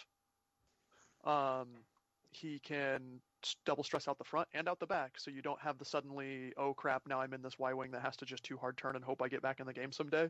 Like, you can be relevant. The other cool thing is when you're doing... Before you go forward, I just want to point out that my money is on Heaver bringing this exact ship to Worlds. I'll put it there right now. I could see that for sure. And, oh, hey, wait a second, what's your pilot ability? Oh, it's a possibility of ditching another stress regardless of what style move you did, so I could double stress things and then be stress-free the following turn to double stress again. That's really, really good. And it still hits hard. Like, I mean, it's got 3 dice out the front with the title, and a gunner effect, right? So I can strip tokens, I can cause stress, I can do well. So that's an element of control with a 5 dice homing missile attack coming out of Miranda, generally with long range scanners. So you're getting a target lock focused 5 dice homing missile that you can't use evade tokens on to just smash into somebody. And oh wait, I don't have to worry about that because hey, Biggs is here and Biggs is stopping you from shooting me. And then Biggs is going to go down, and you have a TLT Miranda and with an extra homing missile, and then this Braylon arc just trying to control stuff and make people not go through stuff. So yeah, I think it's really good. It did really well at the Crossroads Classic over in Indianapolis a few weeks ago. Zach Matthews won the whole thing with that list. I believe he only had one homing missile and then seismic charge instead of the extra munitions. That's a toss-up. It's just kind of player preference at that point. But it's really good. I'm curious as to how well it'll do now because it kind of preyed on torp boats in the sense that like they had to shoot bigs, right? And so you could get one of them down and soak up 3 torpedoes with bigs, and then Braylon could stress one of them that they hadn't hurt, that kind of a thing. So some of the stuff like counter rebel control or whatnot might do well against it. So yeah, that's that. So certainly it's a little bit out of left field, but I kind of get it. Like having both arcs is so handy when it comes to the stress mechanic, and Biggs just keeps that fucking around. And Miranda 1v1 is so good versus people. For sure. No, like I legit watched Zach played my buddy Will that was on Jack's Defenders and has been flying it for over half a year. And he was the #1 overall Swiss with Jack's Defenders in the first day or first round of the cut. And I watched Miranda, like all of them basically nuke Ryad, like took her to 1 hit point, and then the following turn a TLT killed her. And then like I don't think the arc lost shields. Like he ran Jax off because Jax had to deal with the like double and triple stressed. They rolled over on Vessery, corralled him. Oh wait, Jax has spent 3 turns getting back into the fight. Okay, hold on, turn over there and double stress him again. Like but just over and over again. A point on that, by the way. I mean, Paul has also been playing a lot of Asagi plus double TLT on a lot of Scum. Yeah, and it's so whatever. I guess I'll hedge my bets and say that with Palp Aces, Palp Defenders and Defenders in general sitting there at the top of the pile, TLT becomes a lot better, and that matchup that you're talking about illustrates that. Yep. And so absolutely. I was a little surprised you guys put quad TLT down there at #2, but I think I agree. The stuff it didn't want to see that people killed, i.e. torp boats, or the stuff that killed that people didn't want to see in torp boats are gone. And I don't think there's enough crack swarms to really make them feel like, oh, hey, I'm for sure going to run into 3 of these if I take it to Worlds, right? Mm-hmm. Like, you'll probably run into 1 crack swarm, but you're not going to run into 3 or 4. That's just going to auto make you lose. And even then, that's not an auto loss like the torp boats were. And Quad TLT will also probably run into Palp Aces, and because both Sunter and Inquisitor both have auto thrusters, they can chow down on a Quad TLT list pretty easily. So I want to talk about a list that we had a little bit of an issue deciding between Tier 1 or Tier 2. I suppose in the end it doesn't necessarily matter which tier it is, but let's talk about it. Rebel Regen, it's definitely back. U-boats are gone. The Alpha Strike is really the only thing other than a crack swarm is the only thing that sort of stands left. And the ability to regen hit points is certainly very, very valuable. Where do we think Rebel Regen lies in this new world's? Corrin. Yeah. I mean, you can go Poe, you can go Corrin, you can go Poe and Stress Hog, you can go Poe and Braylon now. Basically, last year's World Championships between Nathan and Paul, those lists are now actively available. Are those a Tier 1 or a Tier 2 list? Certainly, I think that it would be insane to say that list couldn't win again, given the changes to the scouts. But is that a list that should be favored most of the time? Is that a 1 or a 2? And what do you guys kind of feel about this list? Can we all go at the same time, like 3, 2, 1? I'm good. Hold up. Let's just go. All right, we'll vote on schedule. Hold up. Let's just go ahead and quickly go through this. Then I'll just go down the list, looking at the Skype chat from left to right. Blair, is Rebel Regen a 1 or a 2? I'm gonna try and eliminate Alex from having to edit too badly. Blair. The thing you're forgetting now. These pirates are cowards, dude. They're all going to go with whatever Blair says. No, they're not. I will say whatever I think. Okay, Blair, what'd you say?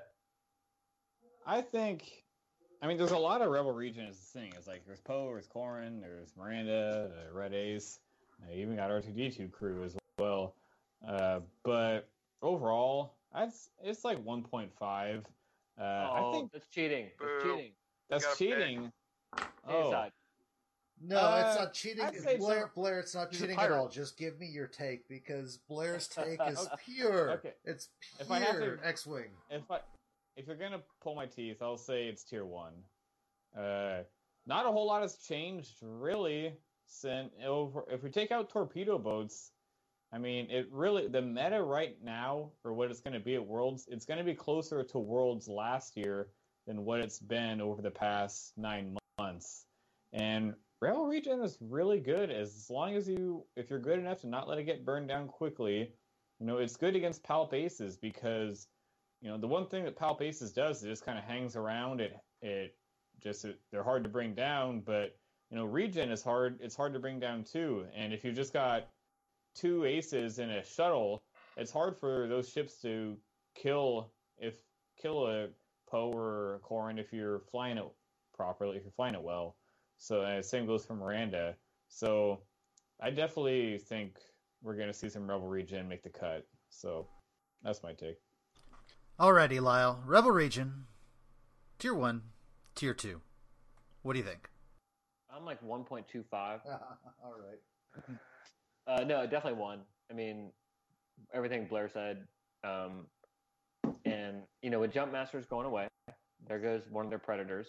They should rise up, bubbly-wise. And I think they're actually I think the real question is, how do they do against defenders and against, our 2 S lists? And I think that on the whole, they will lose because they won't be able to turn around fast enough, and that the defenders will just get in their 6 and start murderizing. So that's I think they're a weak 1 for me because of the fact that I don't think they'll do terribly well against our top tier list. All right, Pirate. What do you think? 1 or 2? It's 1 for me. I was in a local tournament that had some 20 plus people in it. I took a Regen Poe and a Fat Han and made the cut, and went 5-0 in Swiss, because in the absence of torpedo boats, you just outlast everything out there.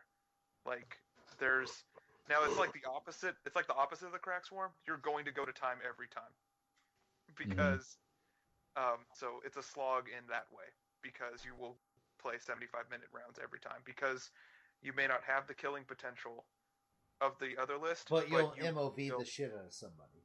Right, exactly. You can't die. So it's tier 1 for me. It does have bad matchups against some Alpha Strikes and defenders with not being able to turn around. So, but with the right wingman, Regen can do really well. So Tyler, what do you think? I'm going to go against the grain and say 2. The reason, because I hate it. It's shitty. It's a shitty archetype. No one should ever fly it. They should feel dirty for doing so. I will never fly Regen again after that tournament. It was right? miserable. You feel awful, Yeah. and you should. So I agree with what everybody's saying there. Is I don't think it has a great matchup against defenders. Alpha Strike, depending on how you fly it, you can get murdered. But the one that we're not bringing up here is the lists we just talked about, and that's stress arcs. And stress arcs are going to control them really, really well. And I don't care if you're regenning shields. If you're pointed the wrong way and you have ships behind you, you're going to eventually die, because they're going to keep dumping stress into you, and you'll get your shield back. Or if you're R5P9, you don't even get your shield back. So that's a very good point. Yeah, I hadn't thought of that. Stress is going to really hamper them, assuming because we're going to be getting stress two ways, right? We're going to be getting that Scum stress finally with Assange, and the new arc as well. So to me, I absolutely I agree with you, Tyler. I think that that sort of is what we're pointing out. We all kind of prove the point that the reason why it's a tier 2 as opposed to a tier 1 is that it's absolutely a list that we would not be surprised that it won Worlds, but it would have to check. It would need that perfect. It would need, exactly. It would need the right run to win Worlds. But if it did, and the right person was playing it, it could absolutely win. But it would need to not see stress in a good, would not need to see like the right stress matchup or the right overall, like, firepower to like just burn something down. So I think and it's I think the stress and the defenders are going to be very popular. Yeah, So absolutely. it's going to be one Rebel of those things where you're controls also taking will be bad. and they're like, yeah, that's what I mean. Like, so stress, but either Rebel or Scum and defenders are going to be 50%, 40%. You think? I mean, maybe more of all the lists that show up. All right, so I want to jump into Tier 2. So Tier 2, these are lists that we think are very good and have the opportunity to win Worlds, but basically you want to avoid certain matchups. There are things that could be hurtful if you run up and against it. Certainly, a bad list. Anyways, so the first thing that we want to get into is a new ship, new for Worlds, in Asajj Ventress and a buddy, typically, TLT, something along those lines. Asajj is, a very powerful ship, and Lyle, I know you like this ship and you've said good things about it. What do you think is going to make this ship good? Sure. So I think it's a couple reasons. One, with things like Rebel Regen coming back and with defenders out there, TLT is going to be pretty good. And so that those two TLT ships can do yeoman's work. And I think Tyler pointed this out the other day that you really need two of them for it to be effective. So that's kind of step one. Double TLT. One TLT doesn't scare me. Two TLTs, now suddenly we have issues. Yeah, well, because you can kill a TIE fighter with two TLTs. Because that's 4 shots, right? Yep, sure is. And so that's point one. And point two is about Asajj and about her and the Lats Razzie crew member in conjunction with her ability to hand out stress. So let's say she hands out a stress to someone, or excuse me, someone's stressed. She hands out a stress. She can then pull that stress back to create an evade token with Lats Razzie. And as a result, she's hard to kill. She's like a real tank. And you can pair her up with like push the limit and engine upgrade and with a mobile firing arc and push, she can stay out of the fight and kind of kite around and have lots of hit points and be hard to kill. So Asajj TLT is like a really nice kiting list. And I think it pairs well with the way the meta sits right now, based on what we talked about with Tier 1. And it should prey on some of those Tier 1 lists. What doesn't it want to see, or why might it not be as good as we think? I think a Crack Swarm can kill it. Yeah. Pretty fast. I think Dengaru can hit it pretty hard. I think Dengaru is interesting in the sense that you get into this problem where if he kills the TLTs, it's going to be hard to put damage down on the Shadowcaster, but the Shadowcaster isn't really putting damage back. Yeah, that's true. Yeah. And then I think the third thing that preys on it is Palp Aces, especially the Howard variant with the double auto thrusters. Yeah, I've actually been flying this archetype for almost exclusively for now. I use Paylob because I'm a masochist, but what Paylob does is he acts as like Scum Biggs, so he messes with everybody's target priority. But I will say that the aggressive form of Ventress is actually really scary against Miranda Biggs and all the some of the low agility rebel ships, just because if she has the ability to tractor beam things out of position and just like really hammer with TLTs, it can be really devastating. So I think it's appropriate in that it's tier 2 because it can have some really bad matchups, but there are tier 1 lists that it can prey on. But it has sometimes it's like a house of cards. If you knock out one of its stands, it's not going to do well. But if as a unit, it's a very scary list. Mm-hmm. So I mean, now that Scum has kind of taken the hit with losing the Jump Masters, you got lists like this that we're talking about. You got Dengaru, but something we haven't talked about, I know something Ricky you've been playtesting and playing with, is using Fen, and in general the kind of impact that the Protectorate Starfighter is going to have on Worlds. So, what are your thoughts, man? What do you think? Man, I'm kind of sad about Finn. I really missed his ability to run with the scout. The scout, the party bus, and Finn played really well together in the sense that you had a finisher, you had some control, you had a lot of firepower with the scout, so I'm not necessarily sure what I'm running with it anymore. I definitely think that Finn goes well with Manaru, but I don't know, I haven't really tried that yet. I've seen the scout plus a party bus. I don't know if you go double party bus. I gotta be honest, I'm a little bit in a little bit of a depression post scout nerf, so I'm not entirely sure what to do. There's the old Protectoroo, which I am looking at the list now. The Old Man Fen. Yeah, old man Fen, or old So I like Finn Rao a lot.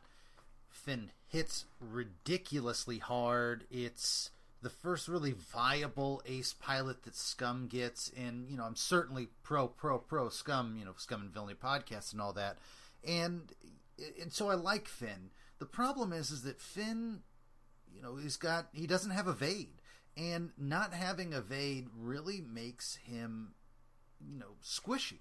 And it's really difficult for the Scum to get evade. I mean, I think the only thing you can do is there's a way to get it with Manaru, but it's not really worth it. And so there isn't really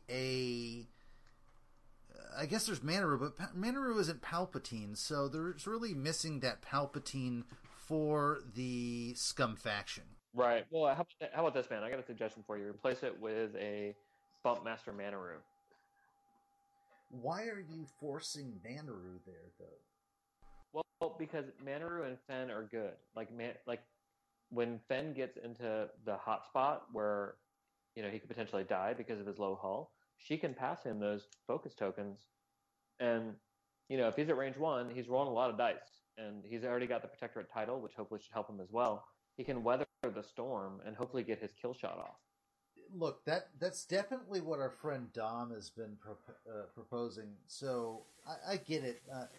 Just for me, I want Manaru to get shot. And I don't know. Like I get it. It's just I sort of miss. I'm gonna miss the contracted scout, despite the fact that it warped the meta. So let's jump into another. Actually, wait, Kelvin. I want to take over here. You said that word party bus, and we use a lot of slang in X-Wing, and I don't know how often people know what we're talking about.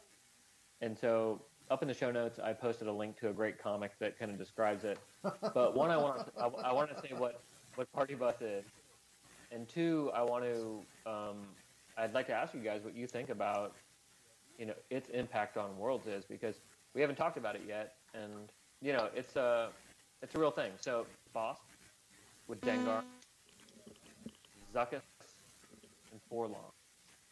Now, you don't have to have Boss technically. You can have it with just Dengar, Zuckuss, and Forlong. But the way it works is, so Dengar lets you re-roll your missed attack dice. You got kind of a built-in lone wolf. And then with Zuckuss, you can force the opponent to re-roll their defense dice. And then finally with Forlong, you can prevent your opponent from using the defensive tokens they have on them. And at the very end, when you roll damage, Boss can just add more dice if you roll the crit. I use Crackshot on mine for extra hilarity. Those crew are super cheap too, ridiculously cheap. Awesome. It's super 40 efficient. points, 41 or 42 points. And that thing will wreck aces. So, what do you think this does to a defender? It still punches defenders right in the face. The party bus just laughs at named aces, and with all their tokens, you can take a tokened up ace and just say, yeah, just ignore those, and all the green dice you roll, you can't do that either. And then I'm going to crack shot anything you have left. And that's it. You're done. And they're gone. So that's true. Then why isn't this thing moving up higher? Why is it not bubbling up? So can you guys hear me? Yeah. Okay, my mic's being weird with mute. There's two problems with it. And the first is you punch defenders in the face, and then they're behind you and don't care. So you get, like, as long as they control range, that initial engage is great, but then they just shoot past you. Yep. And they lost, like, their big wingman was the scout, right? Like, because that was the pinnacle of like a 3-ship scum. And Tyler, to your point, the list that won U.S. Nationals this year was a party bus. Yeah, with and 2 scouts. 2 torpedo scouts, and that list is now gone. It's just gone from the meta. You can't fly it anymore. And it's not that the party bus isn't good, and it's not that Fenn isn't good for a point from our last point. It's that, like, what's that last 30-something point ship? And if you do go for like a Bump Master Manaru, the downside of it is she's not offensive, really. Like, she's not putting damage out. Right. Like, she's helping your others, but she's not smashing a couple ships before you get down to that fight. Yeah, because the party bus has to end the fight in the first round, because if you get behind it, you lose. So a buddy of mine has suggested that you turn it from the party bus to the party bosk, and you give him basically make him more offensive, and you turn what was the scout to a protectorate with a title and auto thrusters, and you make it a sort of into a blocker of some sort, a good blocker. You get the low pilot skill. You turn it into like a super A-wing. Yeah. Yep. Certainly, I don't less the offense. Yeah. So speaking of big ship scum, there is one archetype we haven't talked about yet. And that's Brobots. Blair, what's up with Brobots in the current meta? Come on, Blair. Blair, you're on mute if you're talking. You know you want to tell us. Thank you, Tyler. Yep.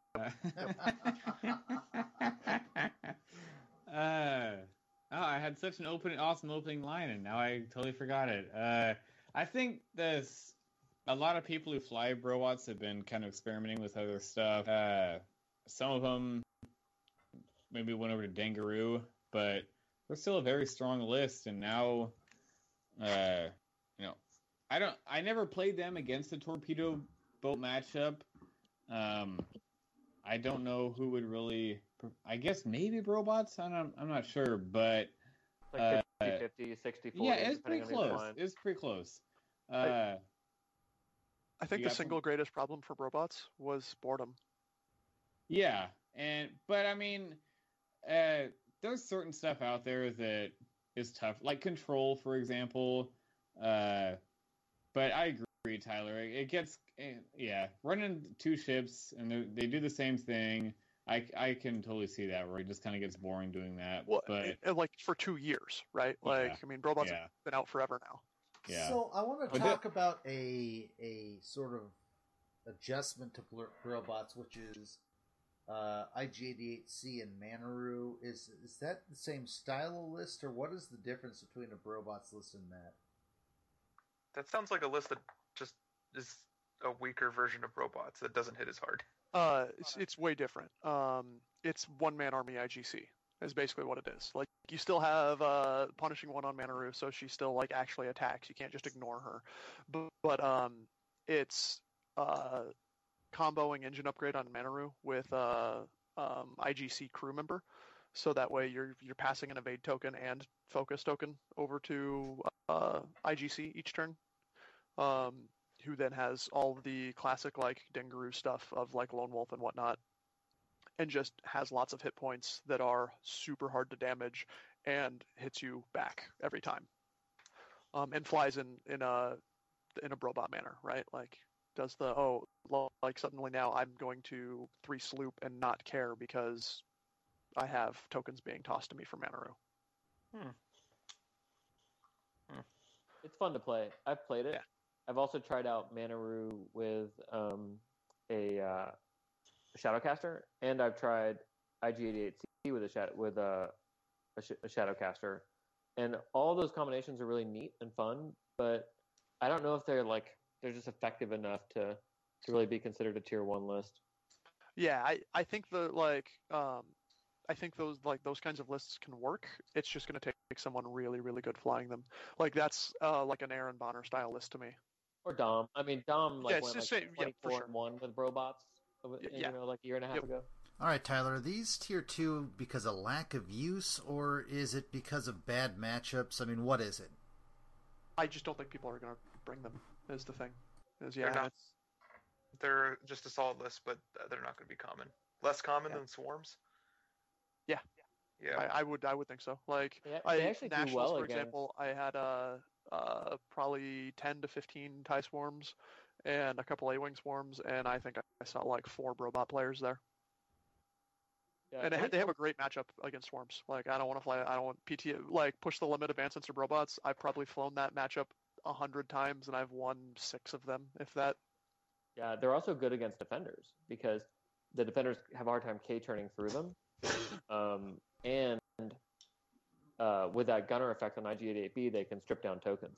Good list, just won't be popular. All right, so let's jump into another list we think is tier 2, and it was sort of popular back in the day when, sort of interceptors came to rise, and, the triple ace list. So that's, Soontir, Vader, and Whisper is the most famous one, but these high PS aces prey upon defenders well. Why do you think that is, Tyler?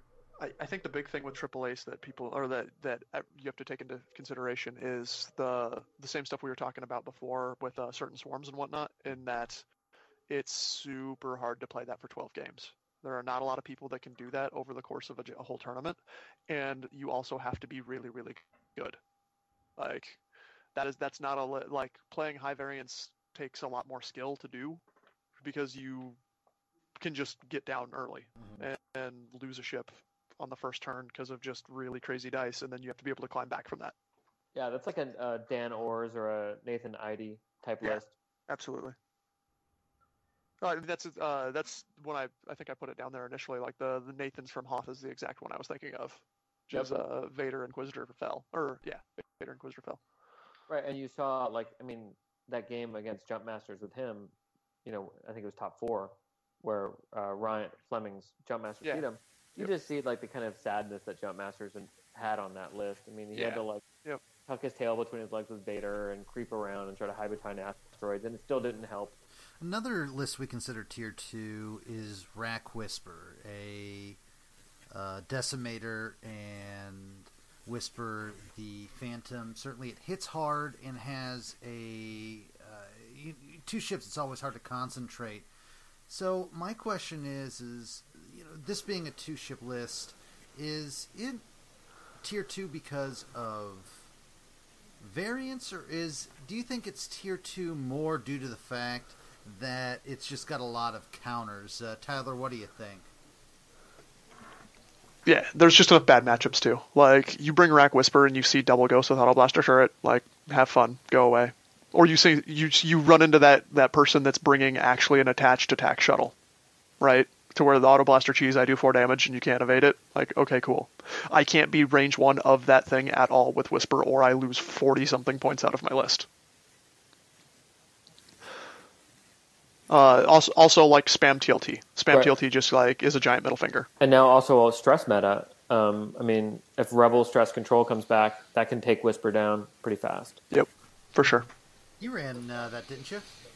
Oh yeah, I basically ran Rack Whisper for probably 2 months, like after Nationals, just for something different and fun. And the number of things I just went and destroyed was laughable. Like the amount, I was doing 10 and 12 damage a turn because of crits with Vader crew, and but then like I said, you run into double Ghost Auto Blaster and just like, okay, cool, I don't want to play this game, I'll just forfeit. Let's go get pizza. Right. So and Blair, weren't you talking about that last cast or 2 casts ago? How like the showing up and it was last cast and just being like kind of auto losses is not a good thing for the game. On mute again. I think that I don't see how you can say that is a good thing for the game. I've heard Warhammer players say that that's a big thing in their game, and that's why they prefer X-Wing, is because you should have a chance with most any list, but that's just the nature of it. We're so far into it now. There's so much variance. There's going to be some auto losses out there, but if I was going, I would definitely. That's basically what I was going for last year, is try to find a list that there's what you think is going to be popular. You're not going to have any kind of auto list. Might be an uphill battle, but Yeah, I would stay away from Whisper people. If you're thinking about bringing it, yeah, I would definitely. You better be really, really good. Even the Minoc guys are not endorsing the Minoc special. They're not going to bring it, people. So stay away from Whisper. Right. The one thing I will say on the auto loss being bad for the game is that's totally X-Wing 2.0. A lot of the other miniatures games that have auto loss by not auto loss, but like matchup loss, you run into like hangar bay style events where you always bring 2 lists. That's just the nature of the game. So that might be something for the future. We've got a couple of lists that we think are tier 2 that we do want to cover, and we've been kind of like skirting around this list, but Quad TLT. Quad, basically 4 Y-Wings with twin laser turret is absolutely back because it cannot be just blown up with U-boats. So why is this list good? I don't think it's terribly difficult to point out, but why is this list good? And what's good against it now that straight up ordnance is gone? That just throws lots of dice. Yeah, everyone knows why it's good. You don't have to worry about catching anything in Arc. You throw a bunch of dice. I mean, I would kind of put it into the spectrum of robots. It's like it's good, but it's kind of boring. And so I think a couple of people will bring it, but even with torpedo boats gone, I don't think it's really going to do all that awesome. I think enough people have played against it back in the day that they're going to bring a list that they can handle it well enough. That being said, it was top 4 at Nationals, right? There was a Quad TLT list? Or top 8, I mean. I think it was top 8. Yeah, top 8. So it can still do work, especially if it gets the right matchups through the tournament. It can do work if it gets the right matchups, but and remember, with defenders being out there so much, it's going to have some good matchups. That is suddenly a very good matchup for them. So speaking of TLT, Blair, I really kind of associate you with the Stress Hog, mostly because I've seen you sort of pwn some fools with it a lot. The Stress Hog is back. It doesn't have to see the focused fire of your standard, U-boats list, and suddenly it can thrive and start to hunt aces. Now, you've flown a whole bunch of different Rebel control, and I know that you will basically try and throw a Stress Hog wherever you can. What do you think of Rebel control right now, and how sort of you think it'll do in the upcoming Worlds tournament? I mean, a lot of people have been talking about the Arc and saying they like it a lot more than the Stress Hog, but I just feel like that Stress Hog, it already draws so much aggro that you're dumping so many more points into that Arc, and you're paying for Gunner, and it's gonna burn down against the matchups that are bad for Stress Hogs. It's gonna burn down in the same manner that a Stress Hog is gonna burn down. It's just that it's way more points. So I know a lot of guys in playing Arcs having a lot of success with it, and you can pair it with Bigs. But for me, I like the 26-point Stress Hog because it's so cheaper, and I mean, there's a lot of stuff you can pair with it, but for my money, I still prefer that over the Arc, I would have to say. So why do you think Rebel Control isn't a tier 1 list or even a tier S? Well, honestly, the big thing is just Dangaroo, because that's like the one list. It's just like, meh, I don't care. And also, defenders, they don't like stress, like PC was saying a while back, but they can deal with it. It doesn't completely shut them down like it does to the old Soontir, Inquisitor, Whisper, whoever. So I would say that's probably why it's not tier 1, is that there's more stuff out there there's going to be more stuff there this year than last year that just kind of shrugs it off. That said, there's still going to be a lot there that is. It's about finding some good components to pair with that Stress Hog that can help you win those tough matchups that just shrug off the stress. Yeah, the big difference between last year and this year is that the abundance of ships that can turn around, like with a K-turn or a sloop, while being stressed. Now there's... Yeah. That are viable. And like to verbalize what Blair was saying there, like, okay, you put 2 stress on Vessery, he's still 4K turns, he still gets his evade, someone target locks him, he still has a target lock. So you've prevented a focus, and now have a ship that can't shoot. Right, yeah, and it's never turning around on those defenders. Like, so it's annoying, but it's dealable. Yep, and then so Imperials have defenders, Scum has jump masters with their white sloop, and Rebels have Hera. So there are just too many ships that can turn around with stress. That it's like, yep, okay. So that's basically what we consider to be tier 1 or tier 2. I don't. We didn't miss anything yet, or we have to talk about the triple slaver, the triple party bus. Oh yeah, triple slaver. I don't think this is a tier 2 list. Someone tell me why it is. It's beef, man. Like, it just eats things alive in the sense that, like, what are you going to do about it, right? Like, I have 36 hit points, I have 180-degree arcs, and I have all of the great Scum crew. Is this like it's like a 4 shuttle situation where it's just... Yeah, right, yeah, they're just better shuttles, right? Like, yeah, but they have the best crew. They do, yeah. That's the thing, is they have the crew that supports it. Because you can, like... They have a white hard turn. Yeah, they have white hard turn. They've got crew like K4 security droid, Zuckuss, Dengar, Forlom. Like, all those guys are really, really... Greedo and Boba Fett. Like, you can literally dump all the freaking bounty hunters on 3 of these stupid slavers and go like, hey, I'm bringing all the bounty hunters, yo.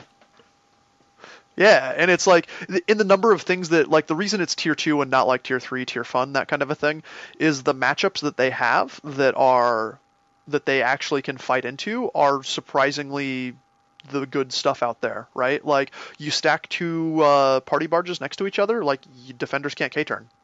Like, hey, you can't get behind us. You can bump into one, and we're going to shoot you a bunch with the other ones, and we're going to stop your evade token, and we're going to make you reroll dice. Oh, and I'm going to reroll my dice with Dengar, that kind of a thing. And they're not going to get alpha struck off the board because they have 12 hit points.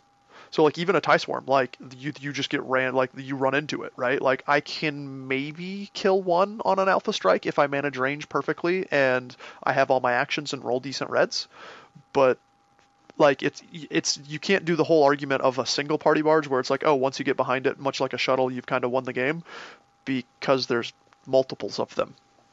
And they just get in the way. It's only when there's one left. Yeah. If you can get it down to 1 left and you've still got a couple TIE fighters and you can just stay on at 6, it's still not like an auto win because the time it takes you to get to that point sucks, and there's still 16, 17 point ships at half value that you're having to plink through with your shots at return.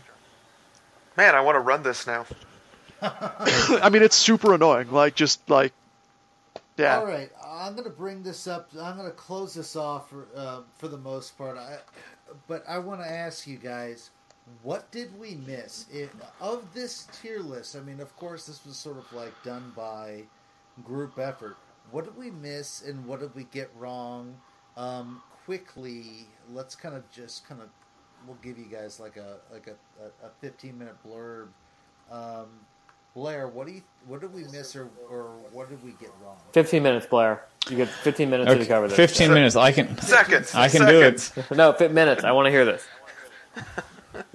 Okay, so I see this all the time, and PC was actually guilty of saying this last year, is that the winner is going to be someone who finds something that's good in the meta and just kind of slightly tweaks it to game the meta. Is that fair to say? That's sort of what you said, That's PC? That's what I said. It has always been something that is meta with a twist. Yeah. That said, there's always something out there that no one's found. Aaron Bonar and Jeff Burling are the 2 perfect examples. And while we spent so much time going through all these lists, what's going to be there, I would say it's like 20% list building, 60% flying, and then like 20% luck. And luck it defined as matchups and dice. That's what it takes to win worlds. I mean, my list, no one had my list when no one brought that same list. And I told I told Lyle, I told Richard Sue when I showed up there what I was flying, and he like cringed like so hard. It was like almost like he felt sorry for me, like when I told him what I was flying, and I ended up doing pretty good with it. So there's always stuff out there that, I mean, and you look at, I mean, go ahead and take a look at Deep Core. There's a bunch of lists that we haven't mentioned that have been doing well there. So there's always stuff out there. But I would say the majority is going to come down to flying. A tier 2 list could easily make top 4, maybe even win it if it's flown properly. Of course, we have no idea what we're talking about, and something else is going to win Worlds, and that's frankly something we didn't. That's awesome. Yep. All right, Lyle. What did we not say, or what did we get wrong?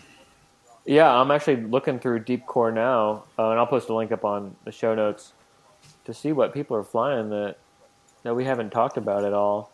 I mean, we haven't talked about double Shadowcaster, and Darth Dane has been flying the crap out of Asaji and Ketsu and doing pretty well. Although I think that's solidly tier 2. Like, I think it can get wins. I think it can do good. It just dies to like beef. So like old school Rebel Swarm, things like that. Where, yeah. Mm-hmm. Blair, I think you beat him. What'd you beat him with? You beat that list with something old school, right? Oh, I had Torkel, TLT with Zuckuss, I think, and then the unnamed Protectorate with Autothrusters and Tidal, and then 2 Pirates with Slicer, and then like a Ruthless Freelancer with the Tidal, like Greedo, and I think that was it. That's not old school. That's pretty modern. It's a cool list. But like here's a list. I'll call it out. So it's Vander Legion played it against Muon. He had Fen Rao, PTL, Conquered Dawn Protectorate, and Auto Thrusters. Then Manaru with adaptability and recon spec. And finally, Slaver, Forlom, Dengar, and Zuckuss. It's a 98-point build. So that's a really cool list. Manaru and Fen play well together. We've talked about the party bust and how it can nuke aces. I mean, that's a type of triple ship list that could easily make top 16, if not top 8, if not win the whole thing.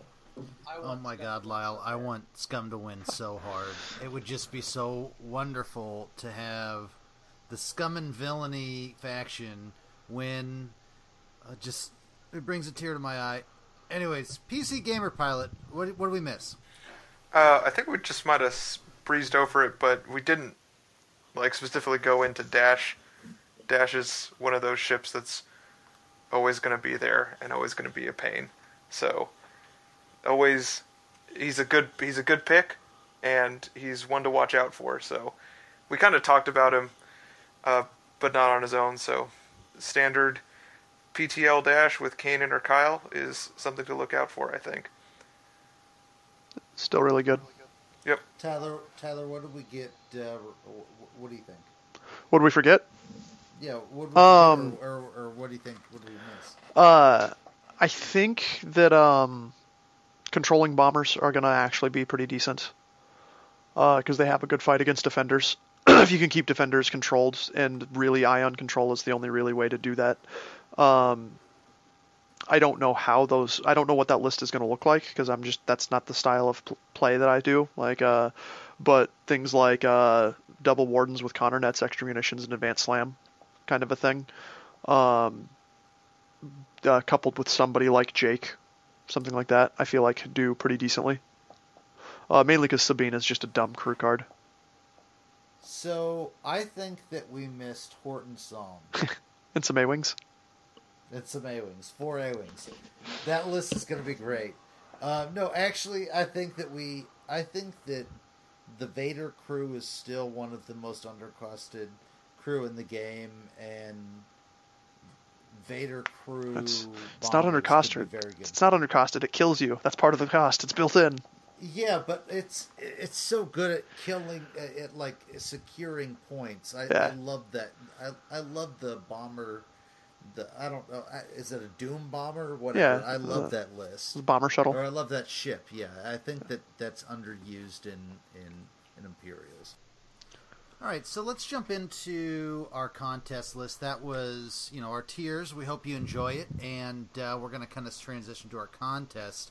Our winner, or our list was our contest was a Mara Jade list. We wanted to see Mara Jade crew, and we wanted to see what you would do with her, and basically what kind of interesting things we could do with the Mara Jade crew. Our winner was Donald Salisbury.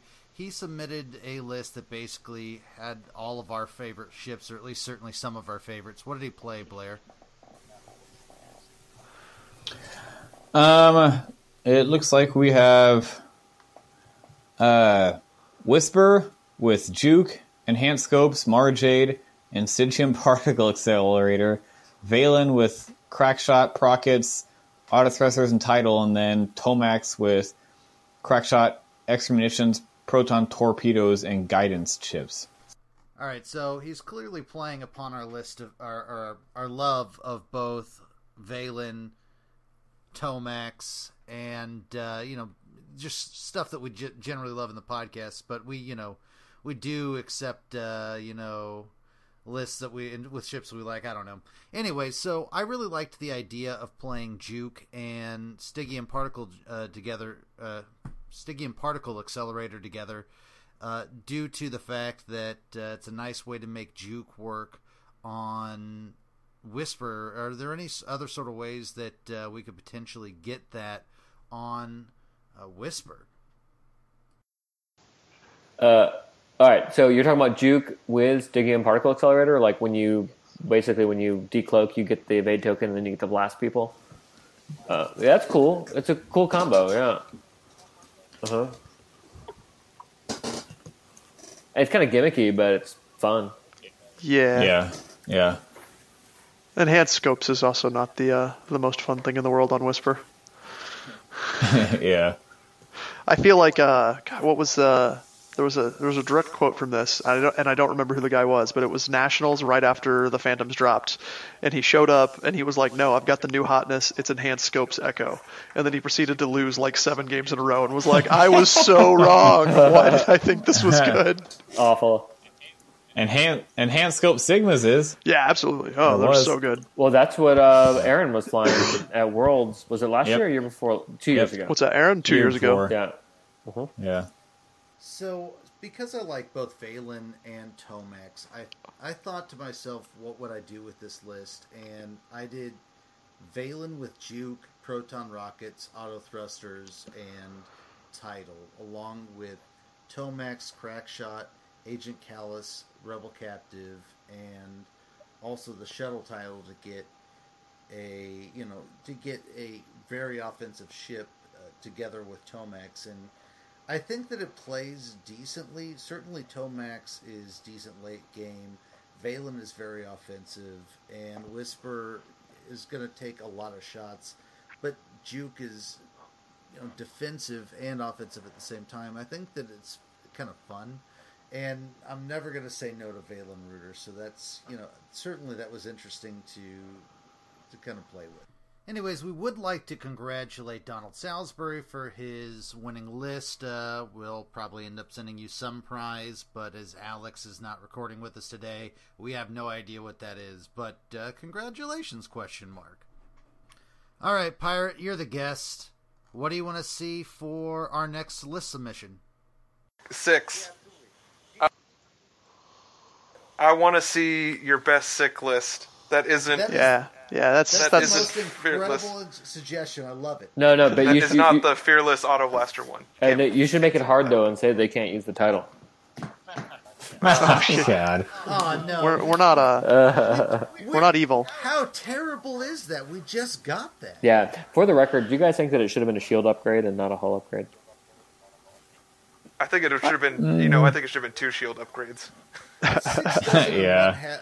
It's 6 1/2 dozen. Yeah. No, shield's better. Like it'll beat that crit. I mean, that's huge. Yeah, I think it runs into the problem of like 1 shield seems to suck. 2 shields seems to be really good.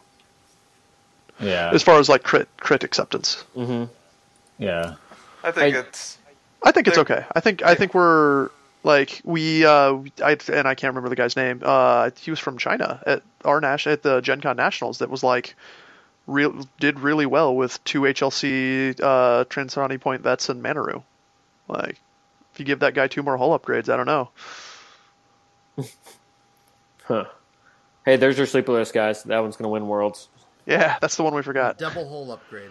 It'll nail it. Uh-huh. All right. Well, congratulations to Donald. We appreciate the list suggestion, and we want to see heavy sick titles, and can send it to scumandvillainy@gmail.com, and we will hopefully judge your list and give you a nice prize. Anyways. All right, so before you close out, for the Patreon shout out, I mean, you can shout out their names, but I do want to give them a shout out for sending Ricky to Worlds. So everyone, we dipped into the Patreon slush fund and are flying Kelvin to Worlds in a couple weeks.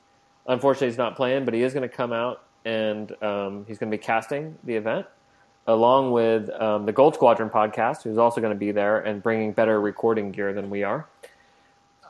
So we might be freeloading off your gear, boys. Or it'll be Kelvin at least. That's what a good pirate does. That's right. It's true.